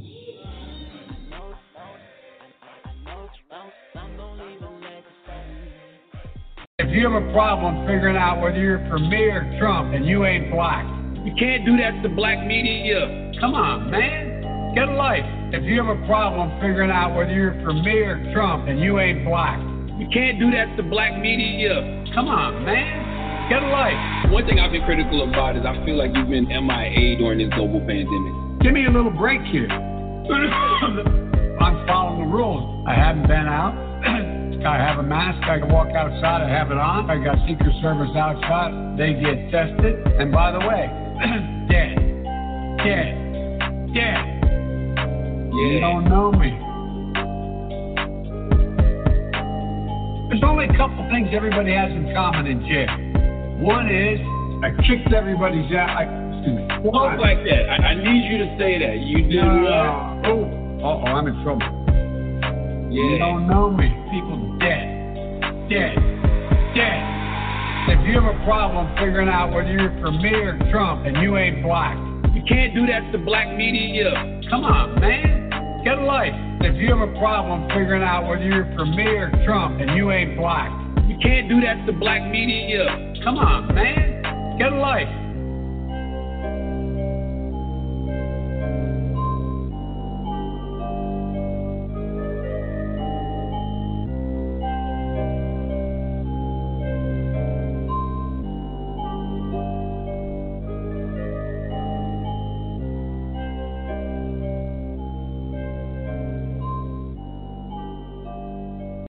I've been fighting against this notion that you're not black enough unless you think a certain way, you vote a certain way, you speak a certain way, you do certain things. My whole life, I grew up military, pretty much neutral along the zone of can we all just get along no matter what we look like. I have biracial daughters, Melissa, you know them. This is more than just a little offensive. It is short-sighted. It is a blind spot for this former vice president. He should have gotten up immediately on whatever venue microphone he had. I would have said it for him immediately right there in the one that he already was in on the Breakfast Club and say, you know what, let me restate that. But, you know, I think this says it better. It is Black Voices for Trump and their statement. I'm just going to read the first couple of sentences. White liberal elitists have continuously dictated which black Americans are allowed to come to the table and have a voice. It is clear now more than ever following these racist and dehumanizing remarks that Joe Biden believes black men and women are incapable of being independent or free-thinking. He truly believes that a 77-year-old white man should dictate how black people should behave. Biden has a history of racial condescension, and today he once again proved that a growing number of black Americans, and I have always known Joe Biden does not deserve our votes. That's Katrina Pearson, Trump 2020 senior advisor. You don't have to be any particular race to know when someone puts you down because you're different.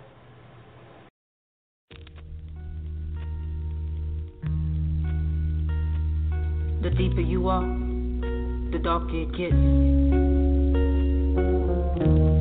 Queen Guillotine. The deeper you are, the darker it gets. Prosecutor pulled the pussy move. They got a nigga for his freedom. They call that shit politics. By the time a motherfucker use another route to get even, they got brand new politics. It's all fucked up now. The sun going down on the nigga, and I see it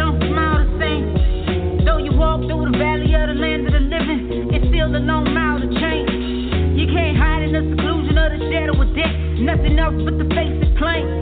The gavel came down around the time the clock rose up, cause there's another kind of time that changed. Tuned in to the language of the friends of the court. A magic hand can't change the station. And the witnesses, reporters, goes at the door. Knew each other out of blood relations. Wrong place, wrong time, wrong front line, wrong squad, the march in place. Wrong orders to obey, the plug to pray. Toy soldier with a dedicated. Prosecutor pulled the pussy move. They got a nigga for his freedom. They call that shit politics. Politics. By the time a motherfucker use another route to get even, they got brand new politics. Politics. 6 stone strong, money gone down in the meter. Out of coins to save yourself. Deep ditches dug, hold the field, collect calls on the line for help. Long days and nights in the low library. The words are convoluted mountain. All kinds of power presiding a fish, assisted by a gang of counsel. Deciding decisions on the issues of fact. Besides your mama, no one else to lean on. Peruvian white gave him heart attack. Now you curled up on a cot that's peed on. Surrounded by scouts moving up the line. Hard times for the zones caught off guard. They coming out in the hole to get you. Turn around and put your wrist through them balls. Prosecutor pulled the pussy move. They got a nigga for his freedom. They call that shit politics. Politics. By the time a motherfucker use another route to get even, they got brand new politics. Politics. Prosecutor pulled the pussy move. They got a nigga for his freedom. They call that shit politics. Politics. By the time a motherfucker use another route to get even, they got brand new politics. Politics. Many faces I find moving on up the line. Some people so fake they want you to do things for them that they would never do for you. The deeper you are, the darker it gets. Politics. Politics. Queen Guillotine. I mean, the deeper you are, the darker it gets. Politics.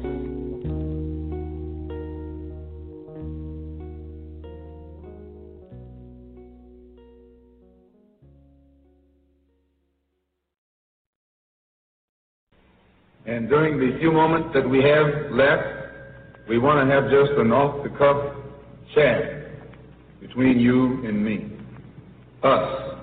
We want to talk right down to earth in a language that everybody here can easily understand. We all agree tonight, all of the speakers have agreed that America has a very serious problem. Not only does America have a very serious problem, but our people have a very serious problem. America's problem is us. We're her problem. The only reason she has a problem is she doesn't want us here. And every time you look at yourself, be you black, brown, red, or yellow, a so-called Negro, you represent a person who poses such a serious problem for America because you're not wanted. Once you face this as a fact, then you can start plotting a course that will make you appear intelligent instead of unintelligent. What you and I need to do is learn to forget our differences. When we come together, we don't come together as Baptists or Methodists. You don't catch hell because you're a Baptist, and you don't catch hell because you're a Methodist. You don't catch hell because you're a Methodist or a Baptist. You don't catch hell because you're a Democrat or a Republican. You don't catch hell because you're a Mason or an elk. And you sure don't catch hell because you're an American, because if you was an American, you wouldn't catch no hell. You catch hell because you're a black man. You catch hell, all of us catch hell for the same reason. So we are all black people, so-called Negroes, second-class citizens, ex-slaves. You are nothing but an ex-slave. You don't like to be told that. But what else are you? You are ex-slave. You didn't come here on the Mayflower. You came here in a slave ship, in chains, like a horse or a cow or a chicken. And you were brought here by the people who came here on the Mayflower. You were brought here by the so-called pilgrims or founding fathers. They were the ones who brought you here. We have a common enemy. We have this in common. We have a common oppressor, a common exploiter, and a common discriminator. So once we all realize that we have this common enemy, then we unite on the basis of what we have in common. And what we have foremost in common is that enemy, the white man. He's an enemy to all of us. I know some of you all think that some of them aren't enemies. Time will tell. In Bandung, back in, I think, 1954, was the first unity meeting in centuries of black people. And once you study what happened at the Bandung Conference and the results of the Bandung Conference, it actually serves as a model for the same procedure you and I can use to get our problems solved. At Bandung, all the nations came together. There were dark nations from Africa and Asia. Some of them were Buddhists. Some of them were Muslim. Some of them were Christian. Some of them were Confucianists. Some were atheists. Despite their religious differences, they came together.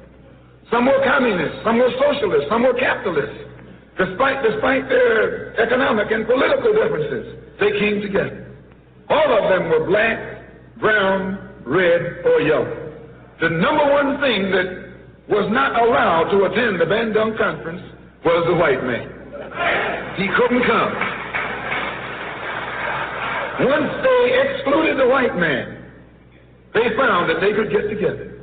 Once they kept him out, everybody else fell right in and fell in line. This is the thing that you and I have to understand. And these people who came together didn't have nuclear weapons. They didn't have jet planes. They didn't have all of the heavy armaments that the white man has. But they had unity. They were able to submerge their little petty differences and agree on one thing, that though one African came from Kenya and was being colonized by the Englishmen, and another African came from the Congo and was being colonized by the Belgians, and another African came from Guinea and was being colonized by the French, and another came from Angola and was being colonized by the Portuguese. When they came to the Bandung Conference, they looked at the Portuguese and at the Frenchmen and at the Englishmen and at the other Dutchmen and learned or realized that the one thing that all of them had in common, they were all from Europe. They were all Europeans, blonde, blue-eyed, and white-skinned. They began to recognize who their enemy was. The same man that was colonizing our people in Kenya was colonizing our people in the Congo. The same one in the Congo was colonizing our people in South Africa and in southern Rhodesia and in Burma and in India and in Afghanistan and in Pakistan. They realized all over the world where a dark man was being oppressed, he was being oppressed by the white man. Where the dark man was being exploited, he was being exploited by the white man. So they got together under this basis, that they had a common enemy. And when you and I here in Detroit and in Michigan and in America, who have been awakened today, look around us, we too realize here in America, we all have a common enemy. Whether he's in Georgia or Michigan, whether he's in California or New York, he's the same man. Blue eyes and blonde hair and pale skin. Same man.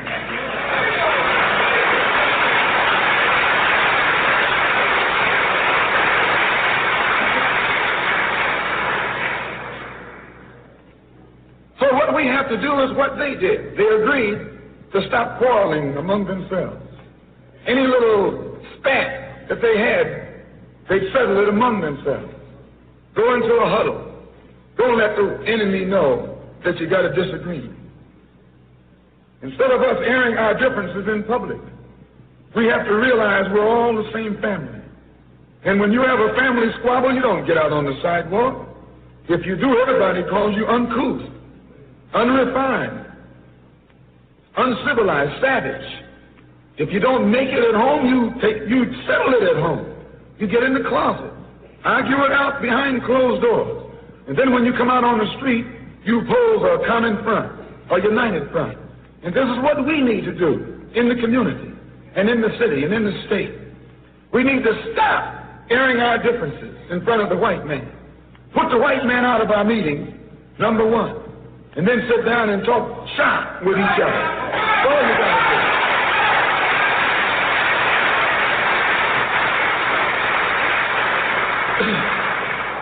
I would like to make a few comments concerning the difference between the Black Revolution and the Negro Revolution. There's a difference. Are they both the same? And if they're not, what is the difference? What is the difference between a Black Revolution and a Negro Revolution? First, what is a revolution? Sometimes I'm inclined to believe that many of our people are using this word revolution loosely, without taking careful consideration what this word actually means and what its historic characteristics are. When you study the historic nature of revolutions,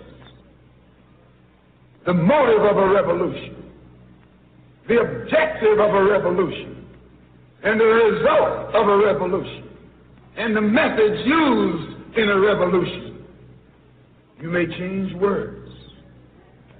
You may devise another program. You may change your goal and you may change your mind. Look at the American Revolution in 1776. That revolution was for what? For land. How was it? Why did they want land? Independence. How was it carried out? Bloodshed. Number one, it was based on land, the basis of independence. And the only way they could get it was bloodshed.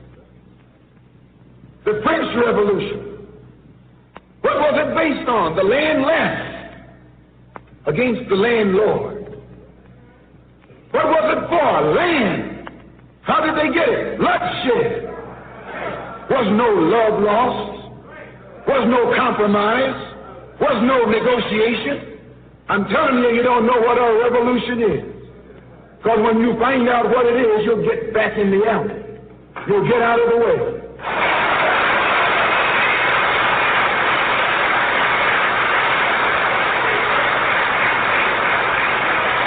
The moment, the Russian Revolution. What was it based on? Land. The landless against the landlord. How did they bring it about? Bloodshed. You haven't got a revolution that doesn't involve bloodshed. And you're afraid to bleed. I saw if you're afraid to bleed. Long as the white man sent you to Korea, you bled. He sent you to Germany, you bled.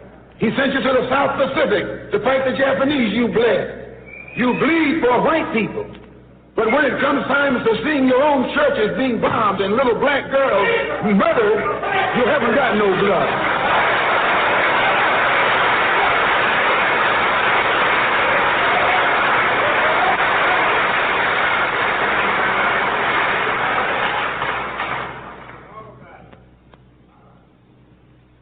You bleed when the white man says bleed. You bite when the white man says bite. And you bark when the white man says bark. I hate to say this about us, but it's true. How you going to be nonviolent in Mississippi as violent as you were in Korea? How can you justify being nonviolent in Mississippi and Alabama when your churches are being bombed and your little girls are being murdered? And at the same time, you're going to get violent with Hitler and Tojo and somebody else that you don't even know.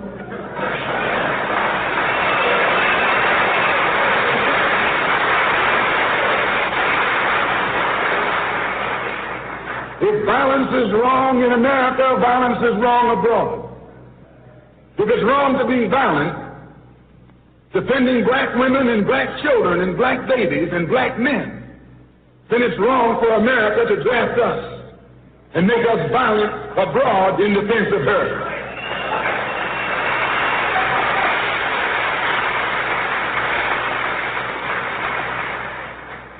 And if it is right for America to draft us and teach us how to be violent in defense of her, then it is right for you and me to do whatever is necessary to defend our own people right here in this country.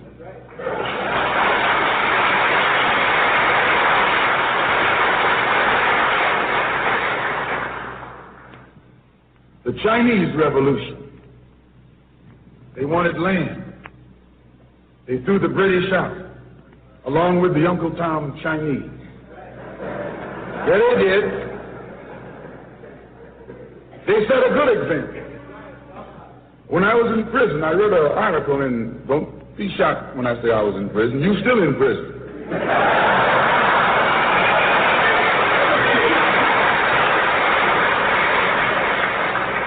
That's what America means, prison.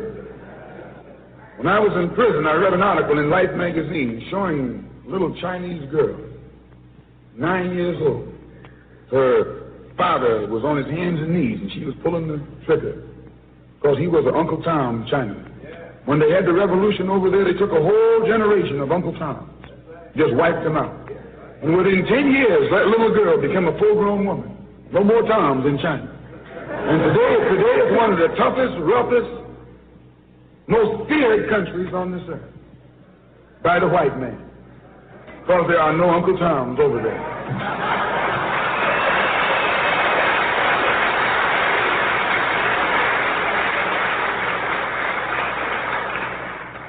Of all our studies, history is best qualified to reward all research.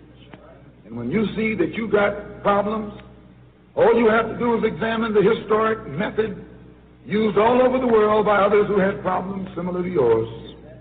And once you see how they got theirs straight, then you know how you can get yours straight. Please. There's been a revolution, a black revolution going on in Africa. In Kenya, the Mau Mau were revolutionaries. They were the ones who made the word uhuru. They were the ones who brought it to the fore. The Mau Mau, they were revolutionaries. They believed in scorched earth. They knocked everything aside that got in their path. And their revolution also was based on land, a desire for land. In Algeria, the northern part of Africa, a revolution took place. The Algerians were revolutionists. They wanted land. France offered to let them be integrated into France. They told France, to hell with France. They wanted some land, not some France.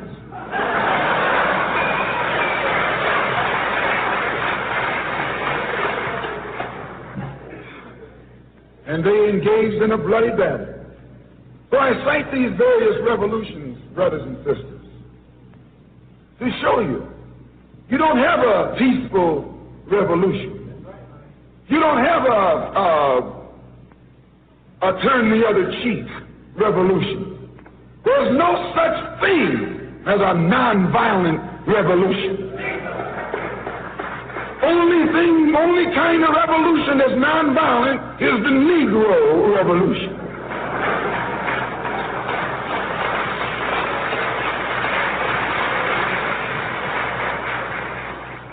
The only revolution based on loving your enemy is the Negro Revolution. The only revolution in which the goal is a desegregated lunch counter, a desegregated theater, a desegregated park, and a desegregated public toilet. You can sit down next to white folks on the toilet.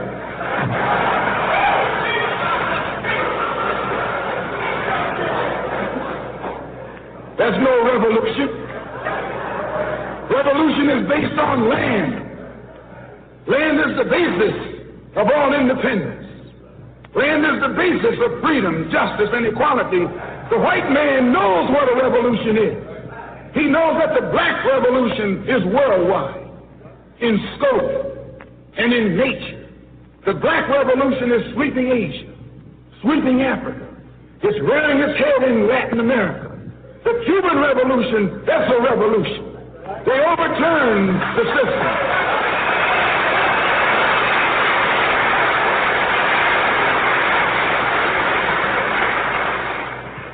Revolution is in Asia. Revolution is in Africa. And the white man is screaming because he sees revolution in Latin America. How do you think he'll react to you when you learn what a real revolution is? You don't know what a revolution is. If you did, you wouldn't use that word. A revolution is bloody. Revolution is hostile. Revolution knows no compromise. Revolution overturns and destroys everything that gets in its way. And you sitting around here like a knot on the wall saying, I'm going to love these folks no matter how much they hate me. No, you need a revolution.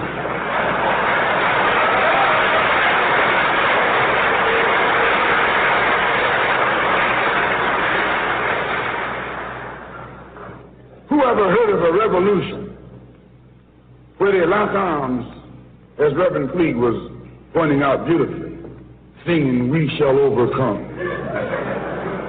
Just tell me you don't do that in a revolution. You don't do any singing, you're too busy swinging.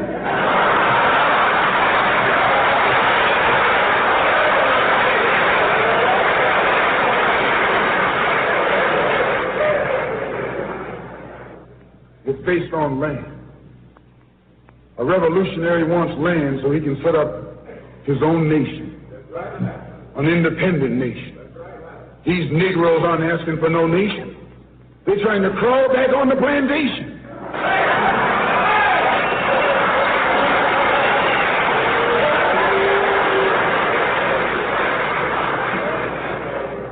When you want a nation, that's called nationalism. When the white man became involved in a revolution in this country against England, what was it for? He wanted this land so he could set up another white nation. That's white nationalism. The American Revolution was white nationalism. The French Revolution was white nationalism.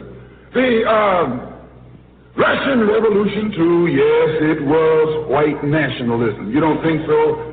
Why you think Khrushchev and Mao can't get their heads together? White nationalism. All the revolutions that's going on in Asia and Africa today are based on what? Black nationalism. A revolutionary is a black nationalist. He wants a nation. I was reading some beautiful words by Reverend Cleage pointing out why he couldn't get together with someone else here in the city.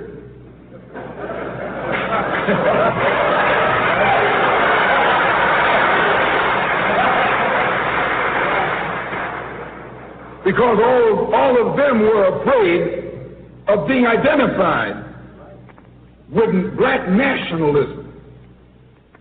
If you're afraid of black nationalism, you're afraid of revolution. And if you love revolution, you love black nationalism.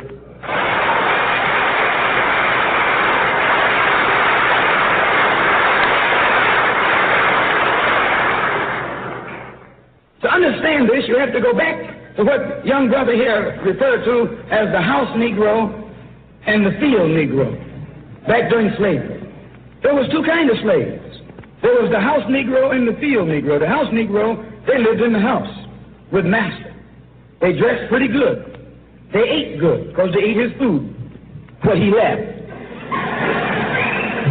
They lived in the attic or the basement, but still they lived near their master. And they loved their master more than the master loved himself. They would give their life to save their master's house quicker than the master would. The house Negro, if the master said, "We got a good house here," the house Negro said, "Yeah, we got a good house here." Whenever the master said "we," he said "we." That's how you can tell a house Negro. If the master's house caught on fire, the house Negro would fight harder to put the blaze out than the master would. If the master got sick, the house Negro would say, "What's the matter, boss?" "We sick. We sick."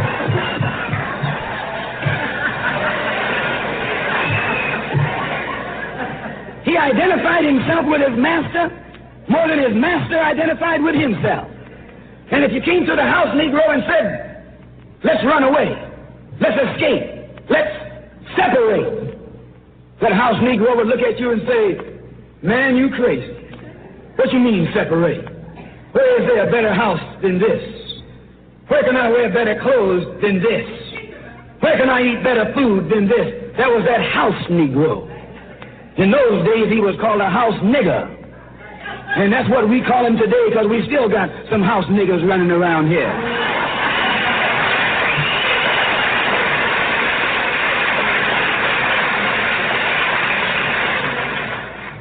This modern house Negro loves his master. He wants to live near him. He'll pay 3 times as much as the house is worth just to live near his master. And then brag about, "I'm the only Negro out here."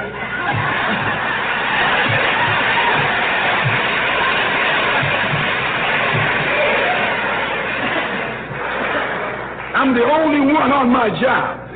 I'm the only one in this school. You're nothing but a house Negro." And if someone come to you right now and say, "Let's separate," you say the same thing that the house Negro said on the plantation. "What you mean separate? From America? This good white man? Where you gonna get a better job than you get here?" I mean, this is what you say. I ain't left nothing in Africa. That's what you say. Why, you left your mind in Africa.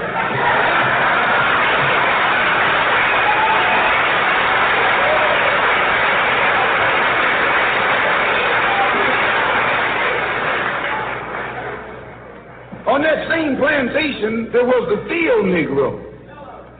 The field Negro, those were the masters. There was always more Negroes in the field than there was Negroes in the house. The Negro in the field caught hell. He ate leftovers. In the house, they ate high up on the hull. The Negro in the field didn't get nothing but what was left of the insides of the hull. They call them chitlins nowadays. In those days, they call them what they were, guts. That's what you were, a gut eater. And some of you all still gut eaters.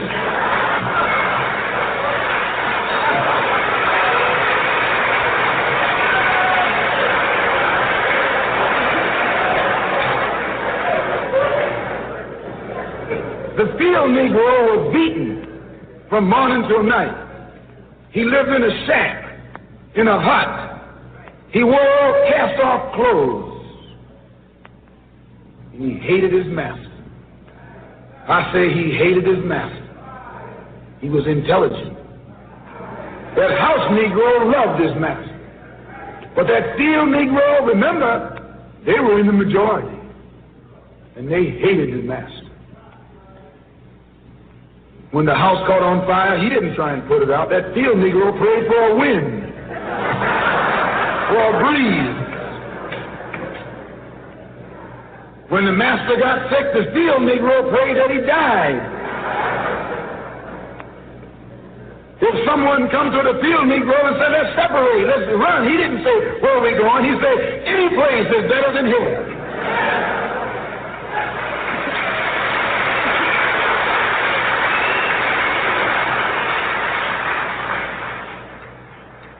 You got field Negroes in America today. I'm a field Negro. The masters are the field Negroes. When they see this man's house on fire, you don't hear these little Negroes talking about our government is in trouble. They say the government is in trouble.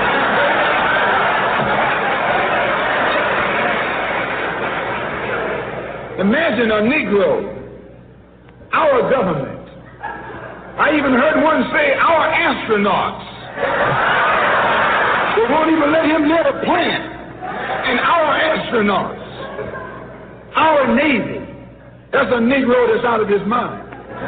That's a Negro that's out of his mind. just as the slave master in that day used Tom, the house Negro, to keep the field Negroes in check, the same old slave master today has Negroes who are nothing but modern Uncle Toms, 20th century Uncle Toms, to keep you and me in check, keep us under control, keep us passive and peaceful and nonviolent. That's Tom making you nonviolent. It's like when you go to the dentist and the man is going to take your tooth. You're going to fight him when he starts pulling. So they squirt some stuff in your jaw called Novocaine to make you think they're not doing anything to you. So you sit there, and because you got all that Novocaine in your jaw, you suffer peacefully.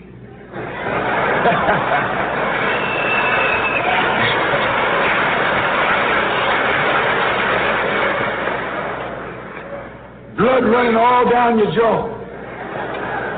And you don't know what's happening. Because someone has taught you to suffer peacefully. The white man do the same thing to you in the street. When he want to put knots on your head and take advantage of you and don't have to be afraid of you fighting back, to keep you from fighting back, he get these old religious Uncle Toms to teach you and me. They're just like Novocaine, suffer peacefully. Don't stop suffering, just suffer peacefully. As Reverend Cleve pointed out, let your blood flow in the streets. This is a shame. And you know, he's a Christian preacher. If it's a shame to him, you know what it is to me.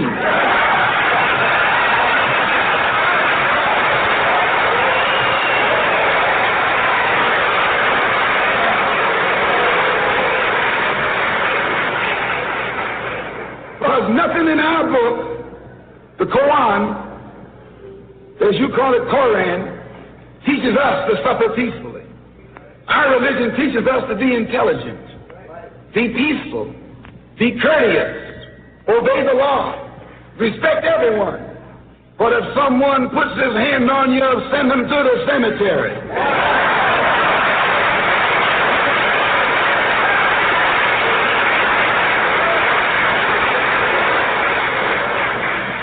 That's a good religion. In fact, that's that all-time religion.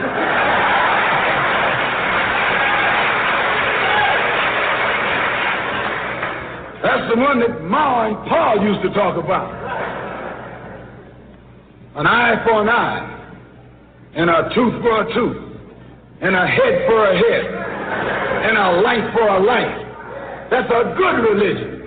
And then anybody, no one resents that kind of religion being taught but a wolf who intends to make you his meal. This is the way it is with the white man in America. He's a wolf, and you a sheep. Anytime a shepherd, a pastor, teach you and me not to run from the white man, and at the same time teachers don't fight the white man, he's a traitor to you and me. Don't lay down our life all by itself. No. Preserve your life. It's the best thing you got. And if you got to give it up, let it be even Stephen.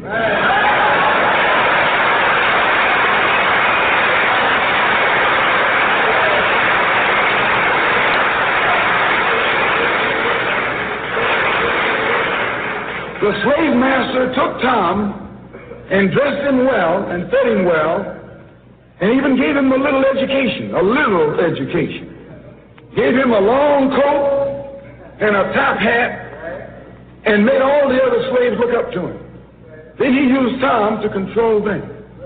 The same strategy that was used in those days is used today by the same white man. He take a Negro, so-called Negro, and make him prominent. Build him up, publicize him, make him a celebrity, and then he becomes a spokesman for Negroes and a Negro leader.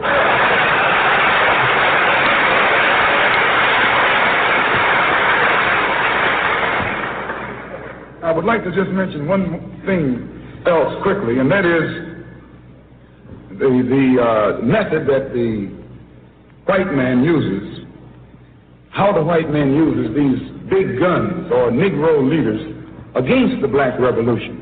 They're not a part of the black revolution. They're used against the black revolution. When Martin Luther King failed to desegregate Albany, Georgia, the civil rights struggle in America reached its low point. King became bankrupt almost as a leader. Plus, even financially, the Southern Christian Leadership Conference was in financial trouble, plus it was in trouble, period, with the people when they failed to desegregate Albany, Georgia. Other Negro civil rights leaders of so-called national stature became fallen idols. As they became fallen idols, began to lose their prestige and influence, local Negro leaders began to stir up the masses. In Cambridge, Maryland, Gloria Richardson.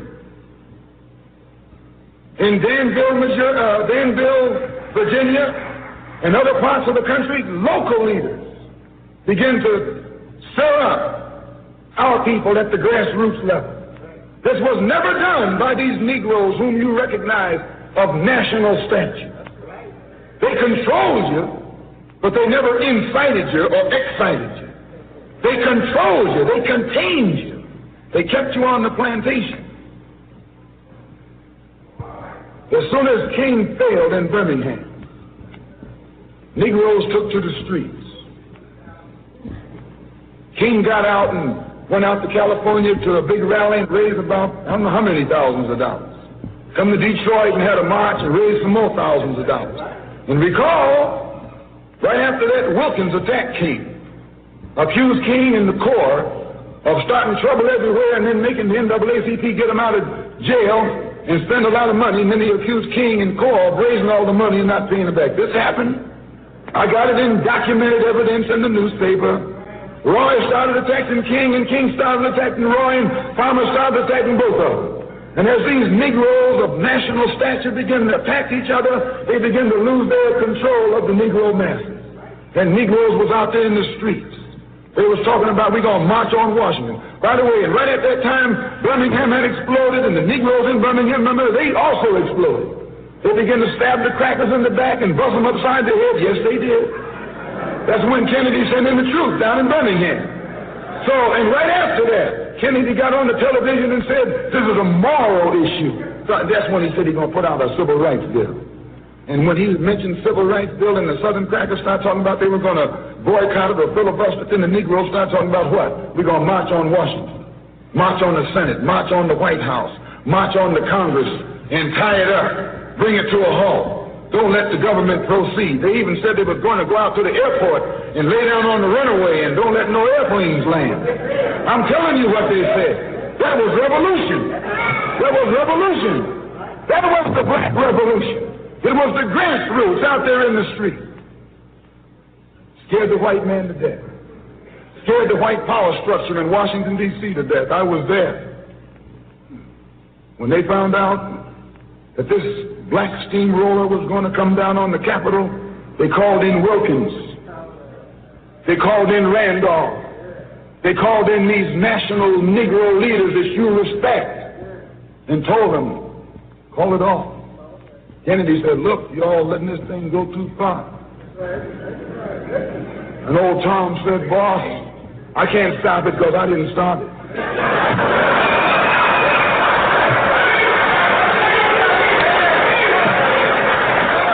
I'm telling you what they said. They said, I'm not even in it, much less at the head of it. They said, these Negroes are doing things on their own. They're running ahead of us. And that old shrewd fox, he said, well, if you all aren't in it, I'll put you in it. I'll put you at the head of it. I'll endorse it. I'll welcome it. I'll help it. I'll join it. A matter of hours went by. They had a meeting at the Carlisle Hotel in New York City. The Carlisle Hotel is owned by the Kennedy family. That's the hotel Kennedy spent the night at 2 nights ago. Belongs to his family. A philanthropic society headed by a white man named Stephen Currier called all the top civil rights leaders together. at the Carlisle Hotel and told them that by you all fighting each other, you're destroying the civil rights movement. And since you're fighting over money from white liberals, let us set up what's known as the Council for United Civil Rights Leadership. Let's form this council, and all the civil rights organizations will belong to it. And we'll use it for fundraising purposes. Let me show you how tricky the white man is. And as soon as they got it formed, they elected Whitney Young as the chairman. And who you think became the co-chairman? Stephen Currier, the white man. A millionaire. Powell was talking about it down at the Cobo today. This is what he was talking about. Powell knows it happened.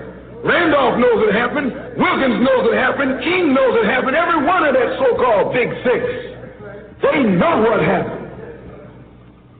Once they formed it, with the white man over it,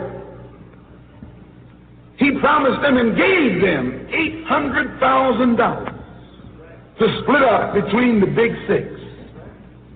And told them that after the march was over, they'd give them $700,000 more. $1.5 million split up between leaders that you've been following, going to jail for, crying crocodile tears for. And they've nothing but Frank James and Jesse James and brothers.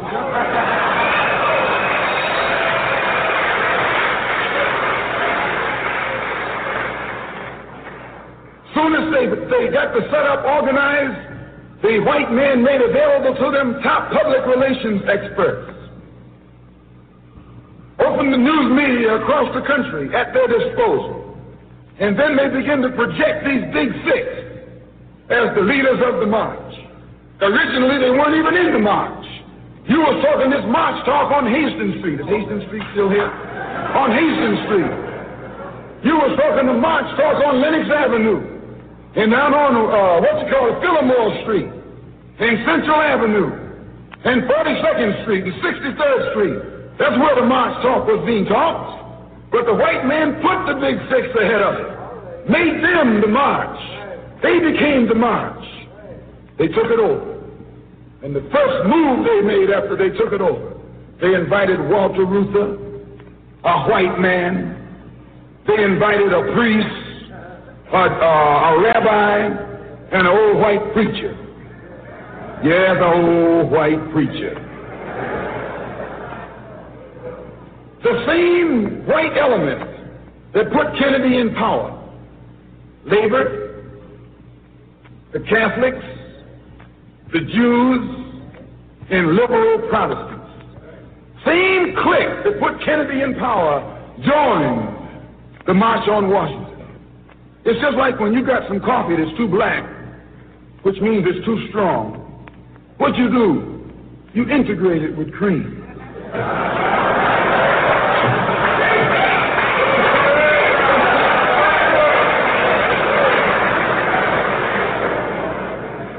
You make it weak.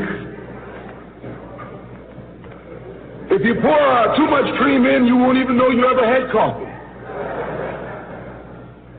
It used to be hot, it becomes cool. It used to be strong, it becomes weak. It used to wake you up, now it'll put you to sleep.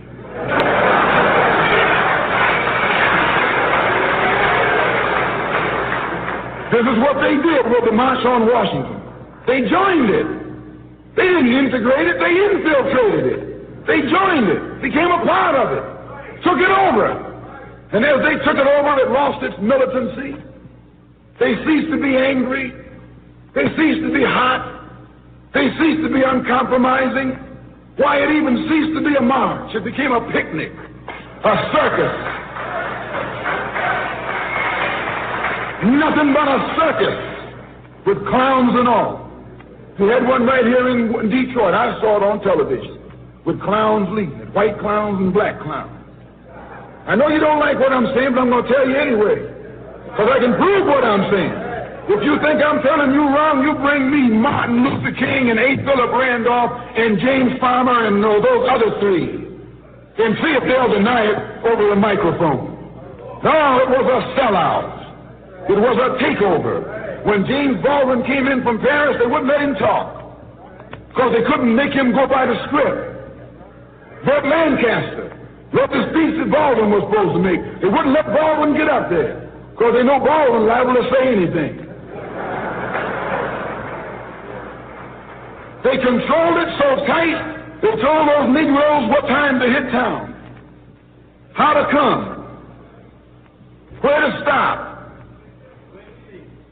what sign to carry, what speech they could make and what speech they couldn't make, and then told them to get out of town by sundown.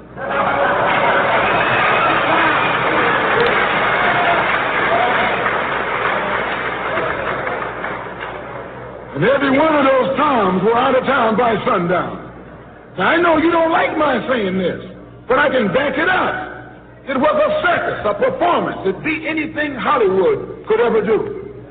The performance of the year. Ruther and those other three devils should get a Academy Award for the best actors because they acted like they really loved Negroes and fooled a whole lot of Negroes. And the 6 Negro leaders should get an award, too, for the best supporting cast.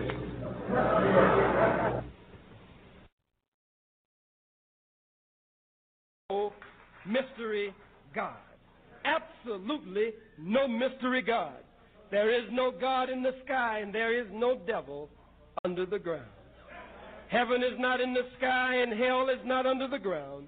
Heaven and hell are conditions of the mind, states of existence and states of being. And so Jesus told us to stop looking for heaven in the sky. He said the kingdom of heaven is within you. And that we are the temples of the living God. That the living God lives in our temple, and he does not inhabit the sky, but he inhabits the higher realms of the heavens, of the realm of the secret innermost chambers of the subconscious chamber of the soul of man and woman. And this power bursts forth and emanates forth from him to set in motion a universal order based on principle and law. All of this set in motion by a divine power and a divine force that never dies. It's constant. It just changes forms. God is in man. Can't be in any man. He's got to be in the original man. Because if God is the first and everything comes from him, then he can't wait for anything else. He brings everything else into existence. There could be no white man if there were no black man. It is biologically and genetically impossible for the recessive white man to produce the dominant yellow baby. Biologically and genetically impossible for the recessive yellow man and woman to produce the dominant brown baby. And biologically and genetically impossible for the recessive brown man and woman to produce the dominant black baby. But that black man and his woman, the father and the mother of it all, can produce black, can produce brown, can produce red, can produce yellow. And if the seed runs wild or mutates in the womb of the black woman, can even produce an albino, something which is whiter than white, 180 degrees in either direction.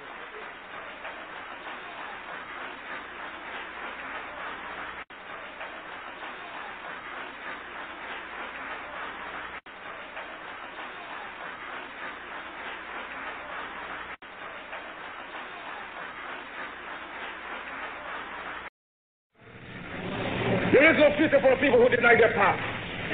My foreparents, my grandparents, my mother, my father did not suffer and die to give me an education to slight, oppress, or discourage my people. Because whatsoever education I acquired out of those sacrifices of over 300 years, I shall use for the salvation of the 400 million black people of the world. On the day when I forsake my people, may God Almighty say there shall be no more light for you.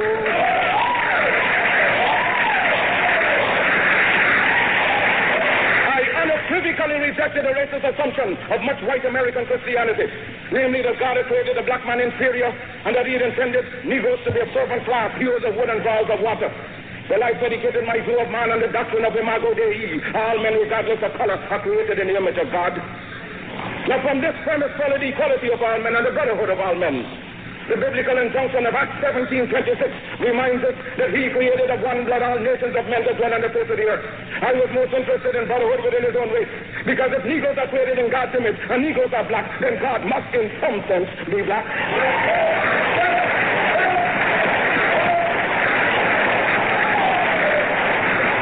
Man has the idea of a white God, let him worship his God as he desires.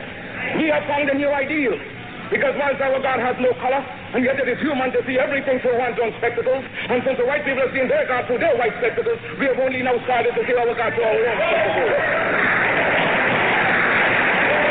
So we believe in the God of Ethiopia, the everlasting God, God of Father, God of Son, God of Holy Ghost, the one God of all ages. That is the God in whom we believe, but we shall worship him through the spectacles of Ethiopia.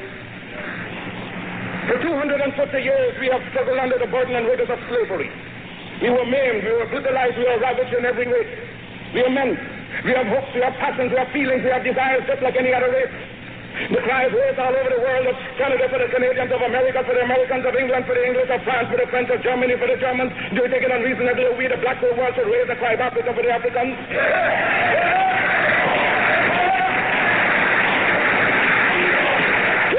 Man, we represent the new Negro. His back is not yet against the wall. We do not want his back against the wall, because that would be a peculiar and desperate position. We do not want him there. It is because of this that we are asking for fair compromise. So the Belgians have control of the Belgian Congo, which they cannot use. They have not the resources and intelligence. The French have more territory than they can develop. There are certain parts of Africa in which they cannot live at all. So it is for you to come together and give us a United States of Africa. Yes, sir. Yes, sir. We are not going to be a race without a country. God never intended it, and we are not going to abuse God's confidence in us as men. We are men, human beings, capable of the same acts as any other race, possessing under fair circumstances the same intelligence as any other race. Now Africa's been sleeping, not dead, only sleeping. Today Africa's walking around not only on her feet, but on her brains. You can enslave, as was done for 300 years, the bodies of men. You can shackle the hands of men. You can shackle the feet of men. You can imprison the bodies of men, but you cannot shackle or imprison the minds of men.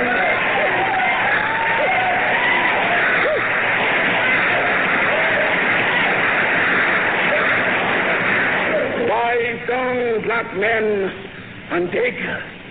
Reach up, black men and women, and pull all nature's knowledge to you. Turn ye around and make a conquest of everything, north and south, east and west. And then when you have wrought well, you will have merited God's blessing, you will have become God's chosen people, and naturally you will become leaders of the world. And as you bow down to the white man today, so a lot of races bow down to you and call you a race of master because of the superiority of your mind and your achievements. Because no race has the last word on culture and civilization. They do not know what we are capable of. They do not know what we are thinking. They're thinking in terms of dreadnoughts, battleships, airplanes, submarines. You know what we're thinking about? That is our own private business.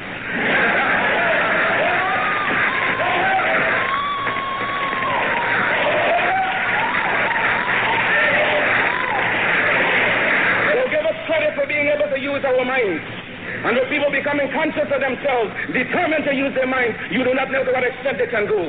Liberate the minds of men, and ultimately you will liberate the bodies of men.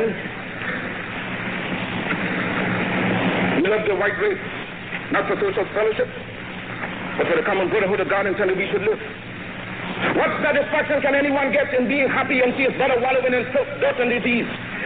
How can you be happy living in luxury and your brother's living in disease? And then when you try to help the one out of the disease, the subculture talks about disloyalty. Black men of Carthage, black men of Ethiopia, Timbuktu, Alexandria gave the light of civilization to this world. Ethiopia shall stretch forth our hands unto God, and princes shall come out of Egypt. Because classes, nations, races have been quite for over 4 centuries.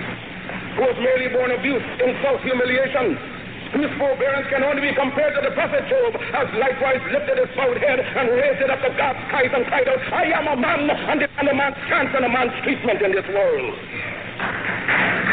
But I shall teach the black man to see beauty in his own kind and stop bleaching his skin and otherwise looking like what he's not.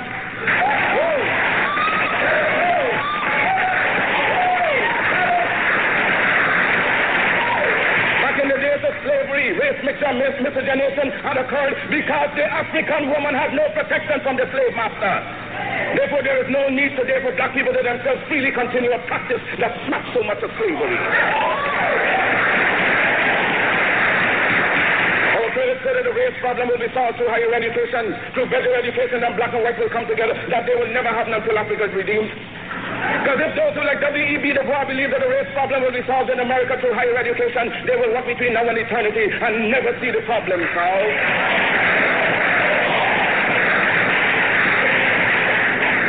God made man Lord of his creation, gave him possession and ownership of the world. And you have been so darned lazy that you have allowed the other fellow to run away with the whole world, and now he's loving you and telling you that the world belongs to him and that you have no part in it. And you don't have to apologize to anybody for being black, because God Almighty knew exactly what he was doing when he made me black. If black people knew their glorious past, then they would be more inclined to respect themselves. Yes, you heard of Johnny Walker Red and black. Well, he had his adversities, but he's still going strong. Well, I intend with your help and God's grace to continue, because my work has only just begun. And future generations shall have in their hands the guide by which they shall know the sins of the 20th century. I know, and I know you too believe in time, but we shall wait patiently for 200 years if need be to face our enemies to our posterity. When my enemies are satisfied, in life I shall come back, or in death even to serve you as I served before. In life I shall be the same, in death I shall be a terror to the sons of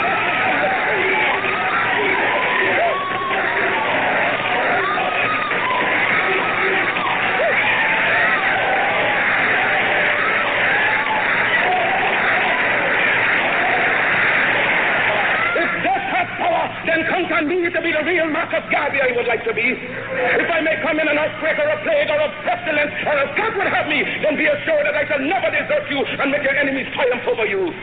Will I God not go to hell 1,000,000 times for you? If I don't, my work will only just then begin. For I shall live in the physical or the spiritual to see the day of Africa's glory. When I am dead, wrap the mantle of the red, the black, and the green around me, for in the new life I shall rise up with God's strength and blessings to lead the millions up the heights and the triumph that you well know. Look for me in a world when there is storm. Look for you have grace. I shall come back with countless millions of black men and women who have died in America, those who have died in the West Indies, and those who have died in Africa to aid you in the fight for liberty, freedom, and life.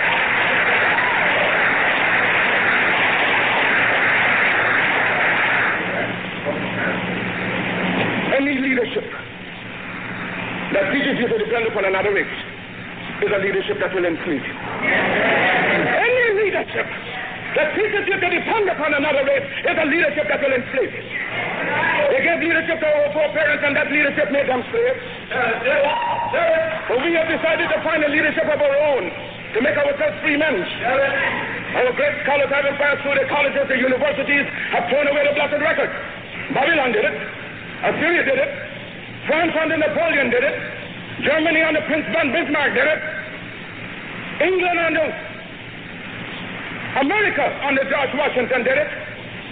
Africa with 400 million black people can do it.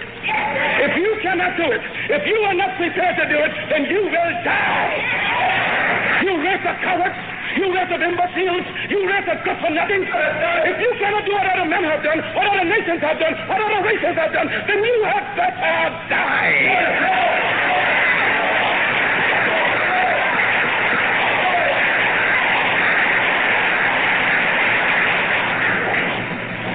Can we do it? We can do it. We shall do it. We pray to God for vision and for leadership. And He has given us a universal vision. A vision that will not limit our possibilities to America. A vision that will not limit our possibilities to the West Indies, but a vision that said there must be a free and redeemed Africa. Christ the crucified, Christ the despised. We appeal to you for help, for succor, for leadership. When you endeavor to carry your burden up the heights of Calvary, when white men scorned you, when white men scorned you, when white men spat upon you, When white men pierced your side, or with blood and water gush, that man in the name of Simon the Syrian, who took your cross and bore it up the heights of Calvary. And now that we are bearing our burden of being so heavy, we just ask that you just help us on up the heights. Oh, yes, the cause is grand, the cause is close. Surely we shall not turn back. Oh, sail on, sail on, sail on, almighty shepherds, sail on until the flag of the red, the black, and the green is perched upon the hills of South Africa. Because the time has come for the black man to forget his hero worship of other races and to create and emulate heroes of his own. We must canonize our own saints, create our own martyrs, and elevate the positions of fame and honor black men and women who have made a distinct contribution to our racial history. Sojourner Truth is worthy of a place of sainthood alongside the Joan of Arc. Crispus Attucks and George William Gordon are entitled to the halo of martyrdom with no less glory than the martyrs of any other race. Toussaint Louverture's brilliancy as a soldier or a statesman outshone that of any other people, hence he's entitled to the highest place as a hero among men. Because Africa created millions and countless millions of black men and women in war and peace, whose luster and bravery outshone that of any other people. So why not see good and perfection in ourselves? We must inspire our literature and promulgate the doctrine of our own without any apologies to the powers that be. That's why this hour comes up. Let sentiments and cross opinions go to the wind. We are entitled to our own opinions and are not obligated to or bound by the opinions of others. If others laugh at you, return the laughter to them. If they mimic you, return the compliment with equal force. Because they have no more right to dishonor, discredit you in manhood than you have in dealing with them. Honor them when they honor you. Disrespect and disregard them when they vilely treat you. Their arrogance is but skin deep, an assumption that has no foundation in morals or in law.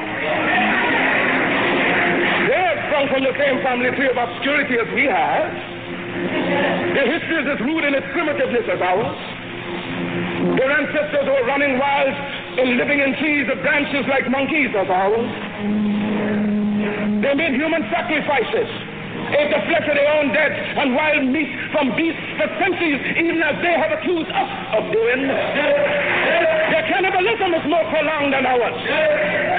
When we were embracing the banks of the Nile, they were still drinking blood out of the skulls of their conquered dead. After our civilization had reached the noonday of progress, they were still living in holes with bats, rats, and other insects and animals.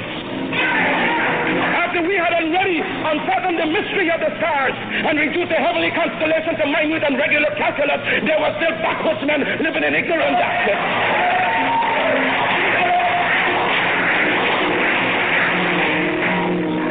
Is indebted to us for the benefits of civilization. They stole our arts and sciences from Africa. Then why should we be ashamed of ourselves? Their modern improvements to be reflected and resurrected by our generation and our posterity.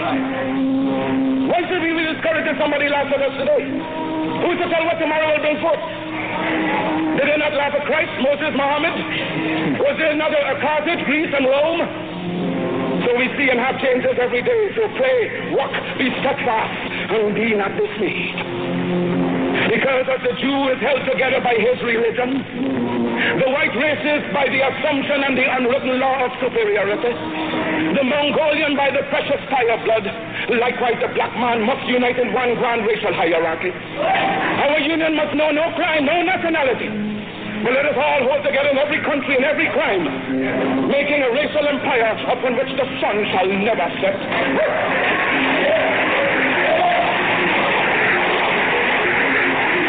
Let no voice but your own speak to you from the depths. Let no influence but your own rouse you in time of peace and time of war. Hear all, but attend only to that which concerns you. Your allegiance shall be to your God, your race, your country. Remember that the Jew in his political and economic origins always first the Jew. The white man is first a white man under all circumstances, so you can do no less. Be black, buy black, think black, and all else will take care of itself.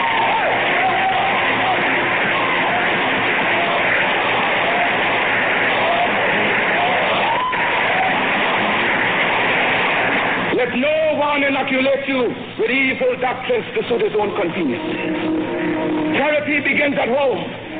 So force For thyself be true, and thou canst not then be false to no man.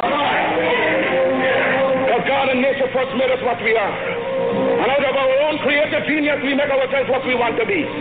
Follow always that great law. Let God and the sky be our limit and eternity our measurement. There is no height to which you cannot climb without the active intelligence of your own mind. Mind creates, and as much as we desire in nature, we can have through the creation of our own mind. And today, being scientifically the weaker race, you shall treat others only as they treat you. But in your homes and everywhere possible, you must teach the higher development of science to your children. And make sure that we have a race of scientists par excellence. For in religion and science lies our only hope to withstand the evil designs of modern materialism. Never forget your God. Remember that we live, work, and play for a binding racial hierarchy, whose only natural, spiritual, and political limits shall be God and Africa at home and abroad. With God's dearest blessings, I leave you for a while. One love.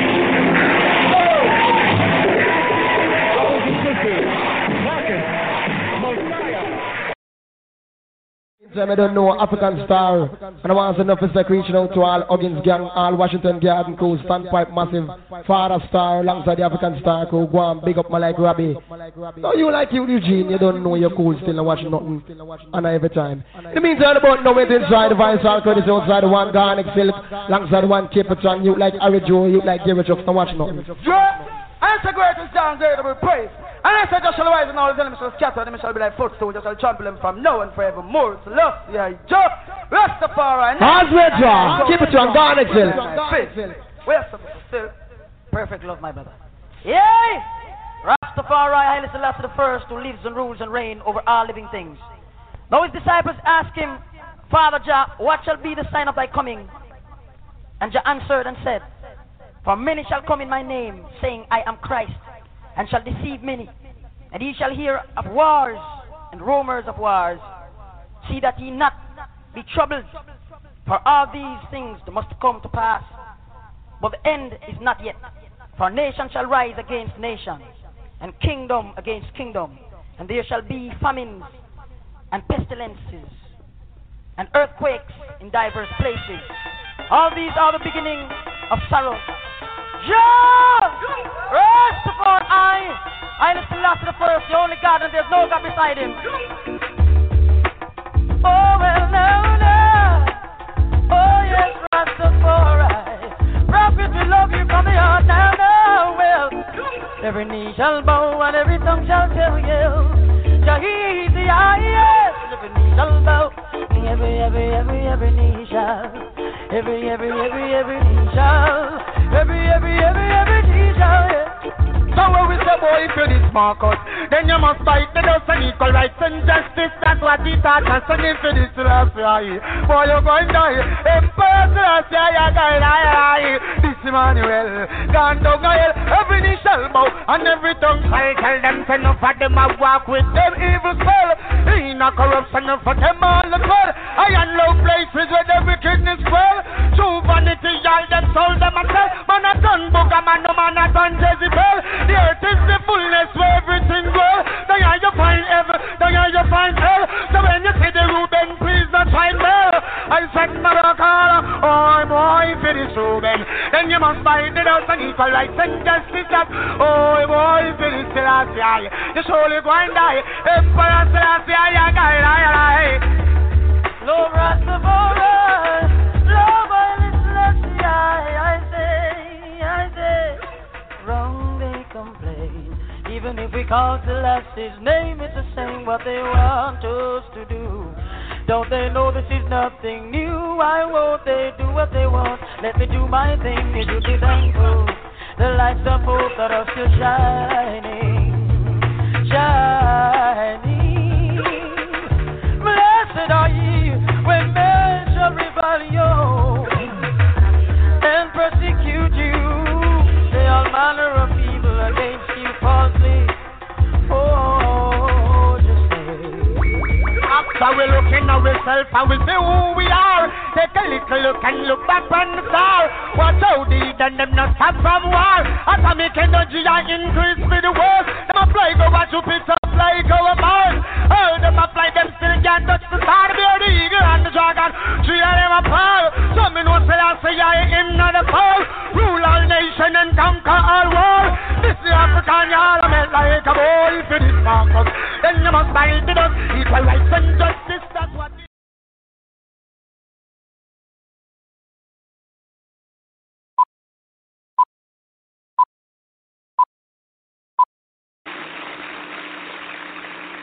If I say I want peace, then you say, well, you should put down your gun. But hasn't it occurred to you by now, after 400 years of being brutalized and murdered and lynched and maimed by force on the part of racists and the racist power structure in this country, it's damn near time we picked up a gun to try to begin to get some peace, to defend ourselves and our community from racist attacks by the pigs, to defend ourselves against racist attacks by Birchites or Minutemen or Ku Klux Klansmen or what have you. That it's damn near time we organize ourselves in some fashion to have some ability to begin to make racist and the racist power structure act in a desired manner.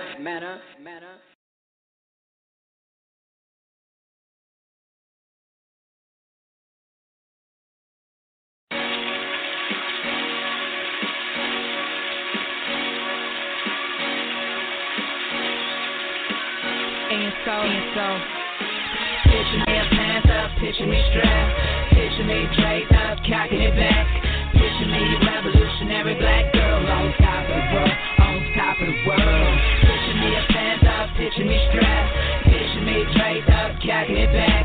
Picture me a revolutionary black girl on top of the world, on top of the world. There's a letter to Obama, house nigga eat shit at night. I feel about the cushion jump fly, hieroglyphs I'm spitting it. There's a war going underground. I let you drop the down with that fuck around. Trap house full of adolescents. Guillotine the best whole nigga, I'm the essence. Loud niggas cowards. Sugar from a hood ferry.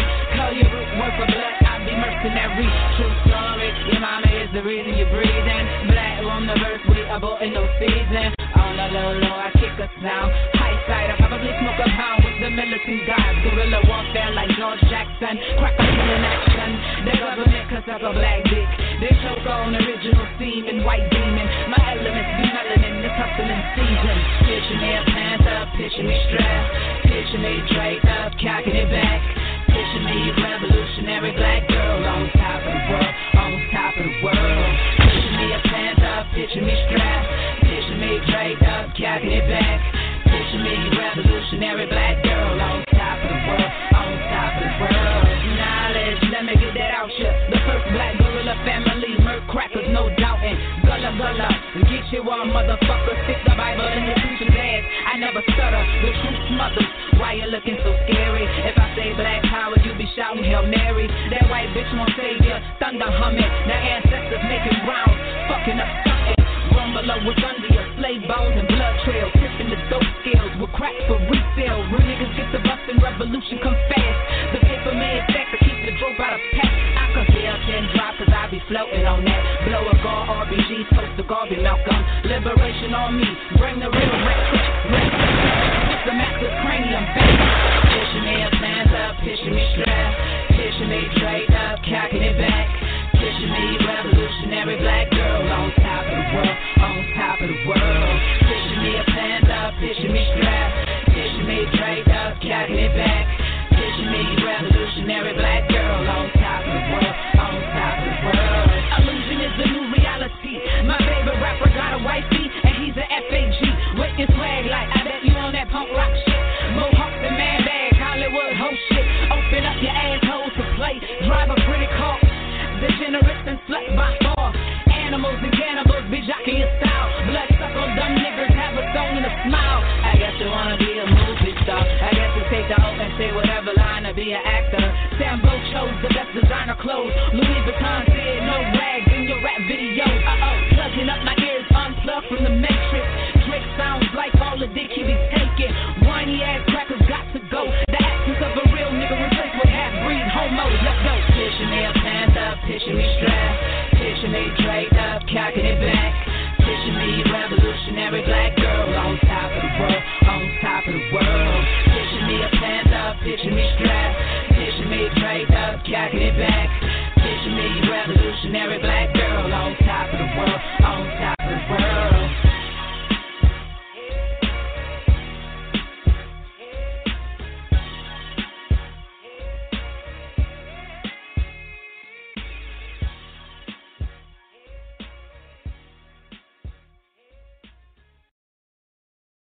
Black people, may I talk to straight? I want every black person listening to this song. Oh, hug yourself and say, we've come a long way. Yeah. This one is personal. Yeah. Oh, yeah. Black people. When will we overstand? Yes. That they're trying all their best to wipe us off the land. Wake up now, take a stand. It's Armageddon. Rebel again. Partiality, be proud as African, 'cause I hate to see you bleach away the memory. 500 years and more of brutal slavery, while we're leaning on the cross of Calvary. AIDS wiping out the black majority, literally. La la la la la la. I think 'cause I love you, my people. Listen when I tell you, la la la la la la la la. Don't make them kill you. Get up for your rights, stand up for your rights. Did Rosa Parks paved the way just for nothing at all? Mandela went to prison and it was for us all. Marcus Garvey, Martin Luther King, Jamal from the ball. I think we're not ready till we're back in so on. Ellis Kelly, Andrew Williams Green. Keep on teaching, running African queens. All freedom fighters, past and present, we salute you. Let the blessings of the elders go before you. My people, what is wrong with us? Are we gonna just give in and let them conquer us? Look around, the signs are everywhere. New Orleans to the motherland, we will have to save our nation. Stand strong, yeah. La la la la la la la. Sing 'cause I love you, my people. Listen when I tell you, tra la la la la la la la la la. Don't make them fool you. Get up for your rights, stand up for your rights. Tra la la la la la la la la. Sing 'cause I love you, my people. Listen when I tell you, oh Mama Africa, we cry for you. All of us love you. Get up for your rights, stand up for your rights now. Black people, my people, when will we understand? Yeah. That they're trying all their best to wipe us off the land.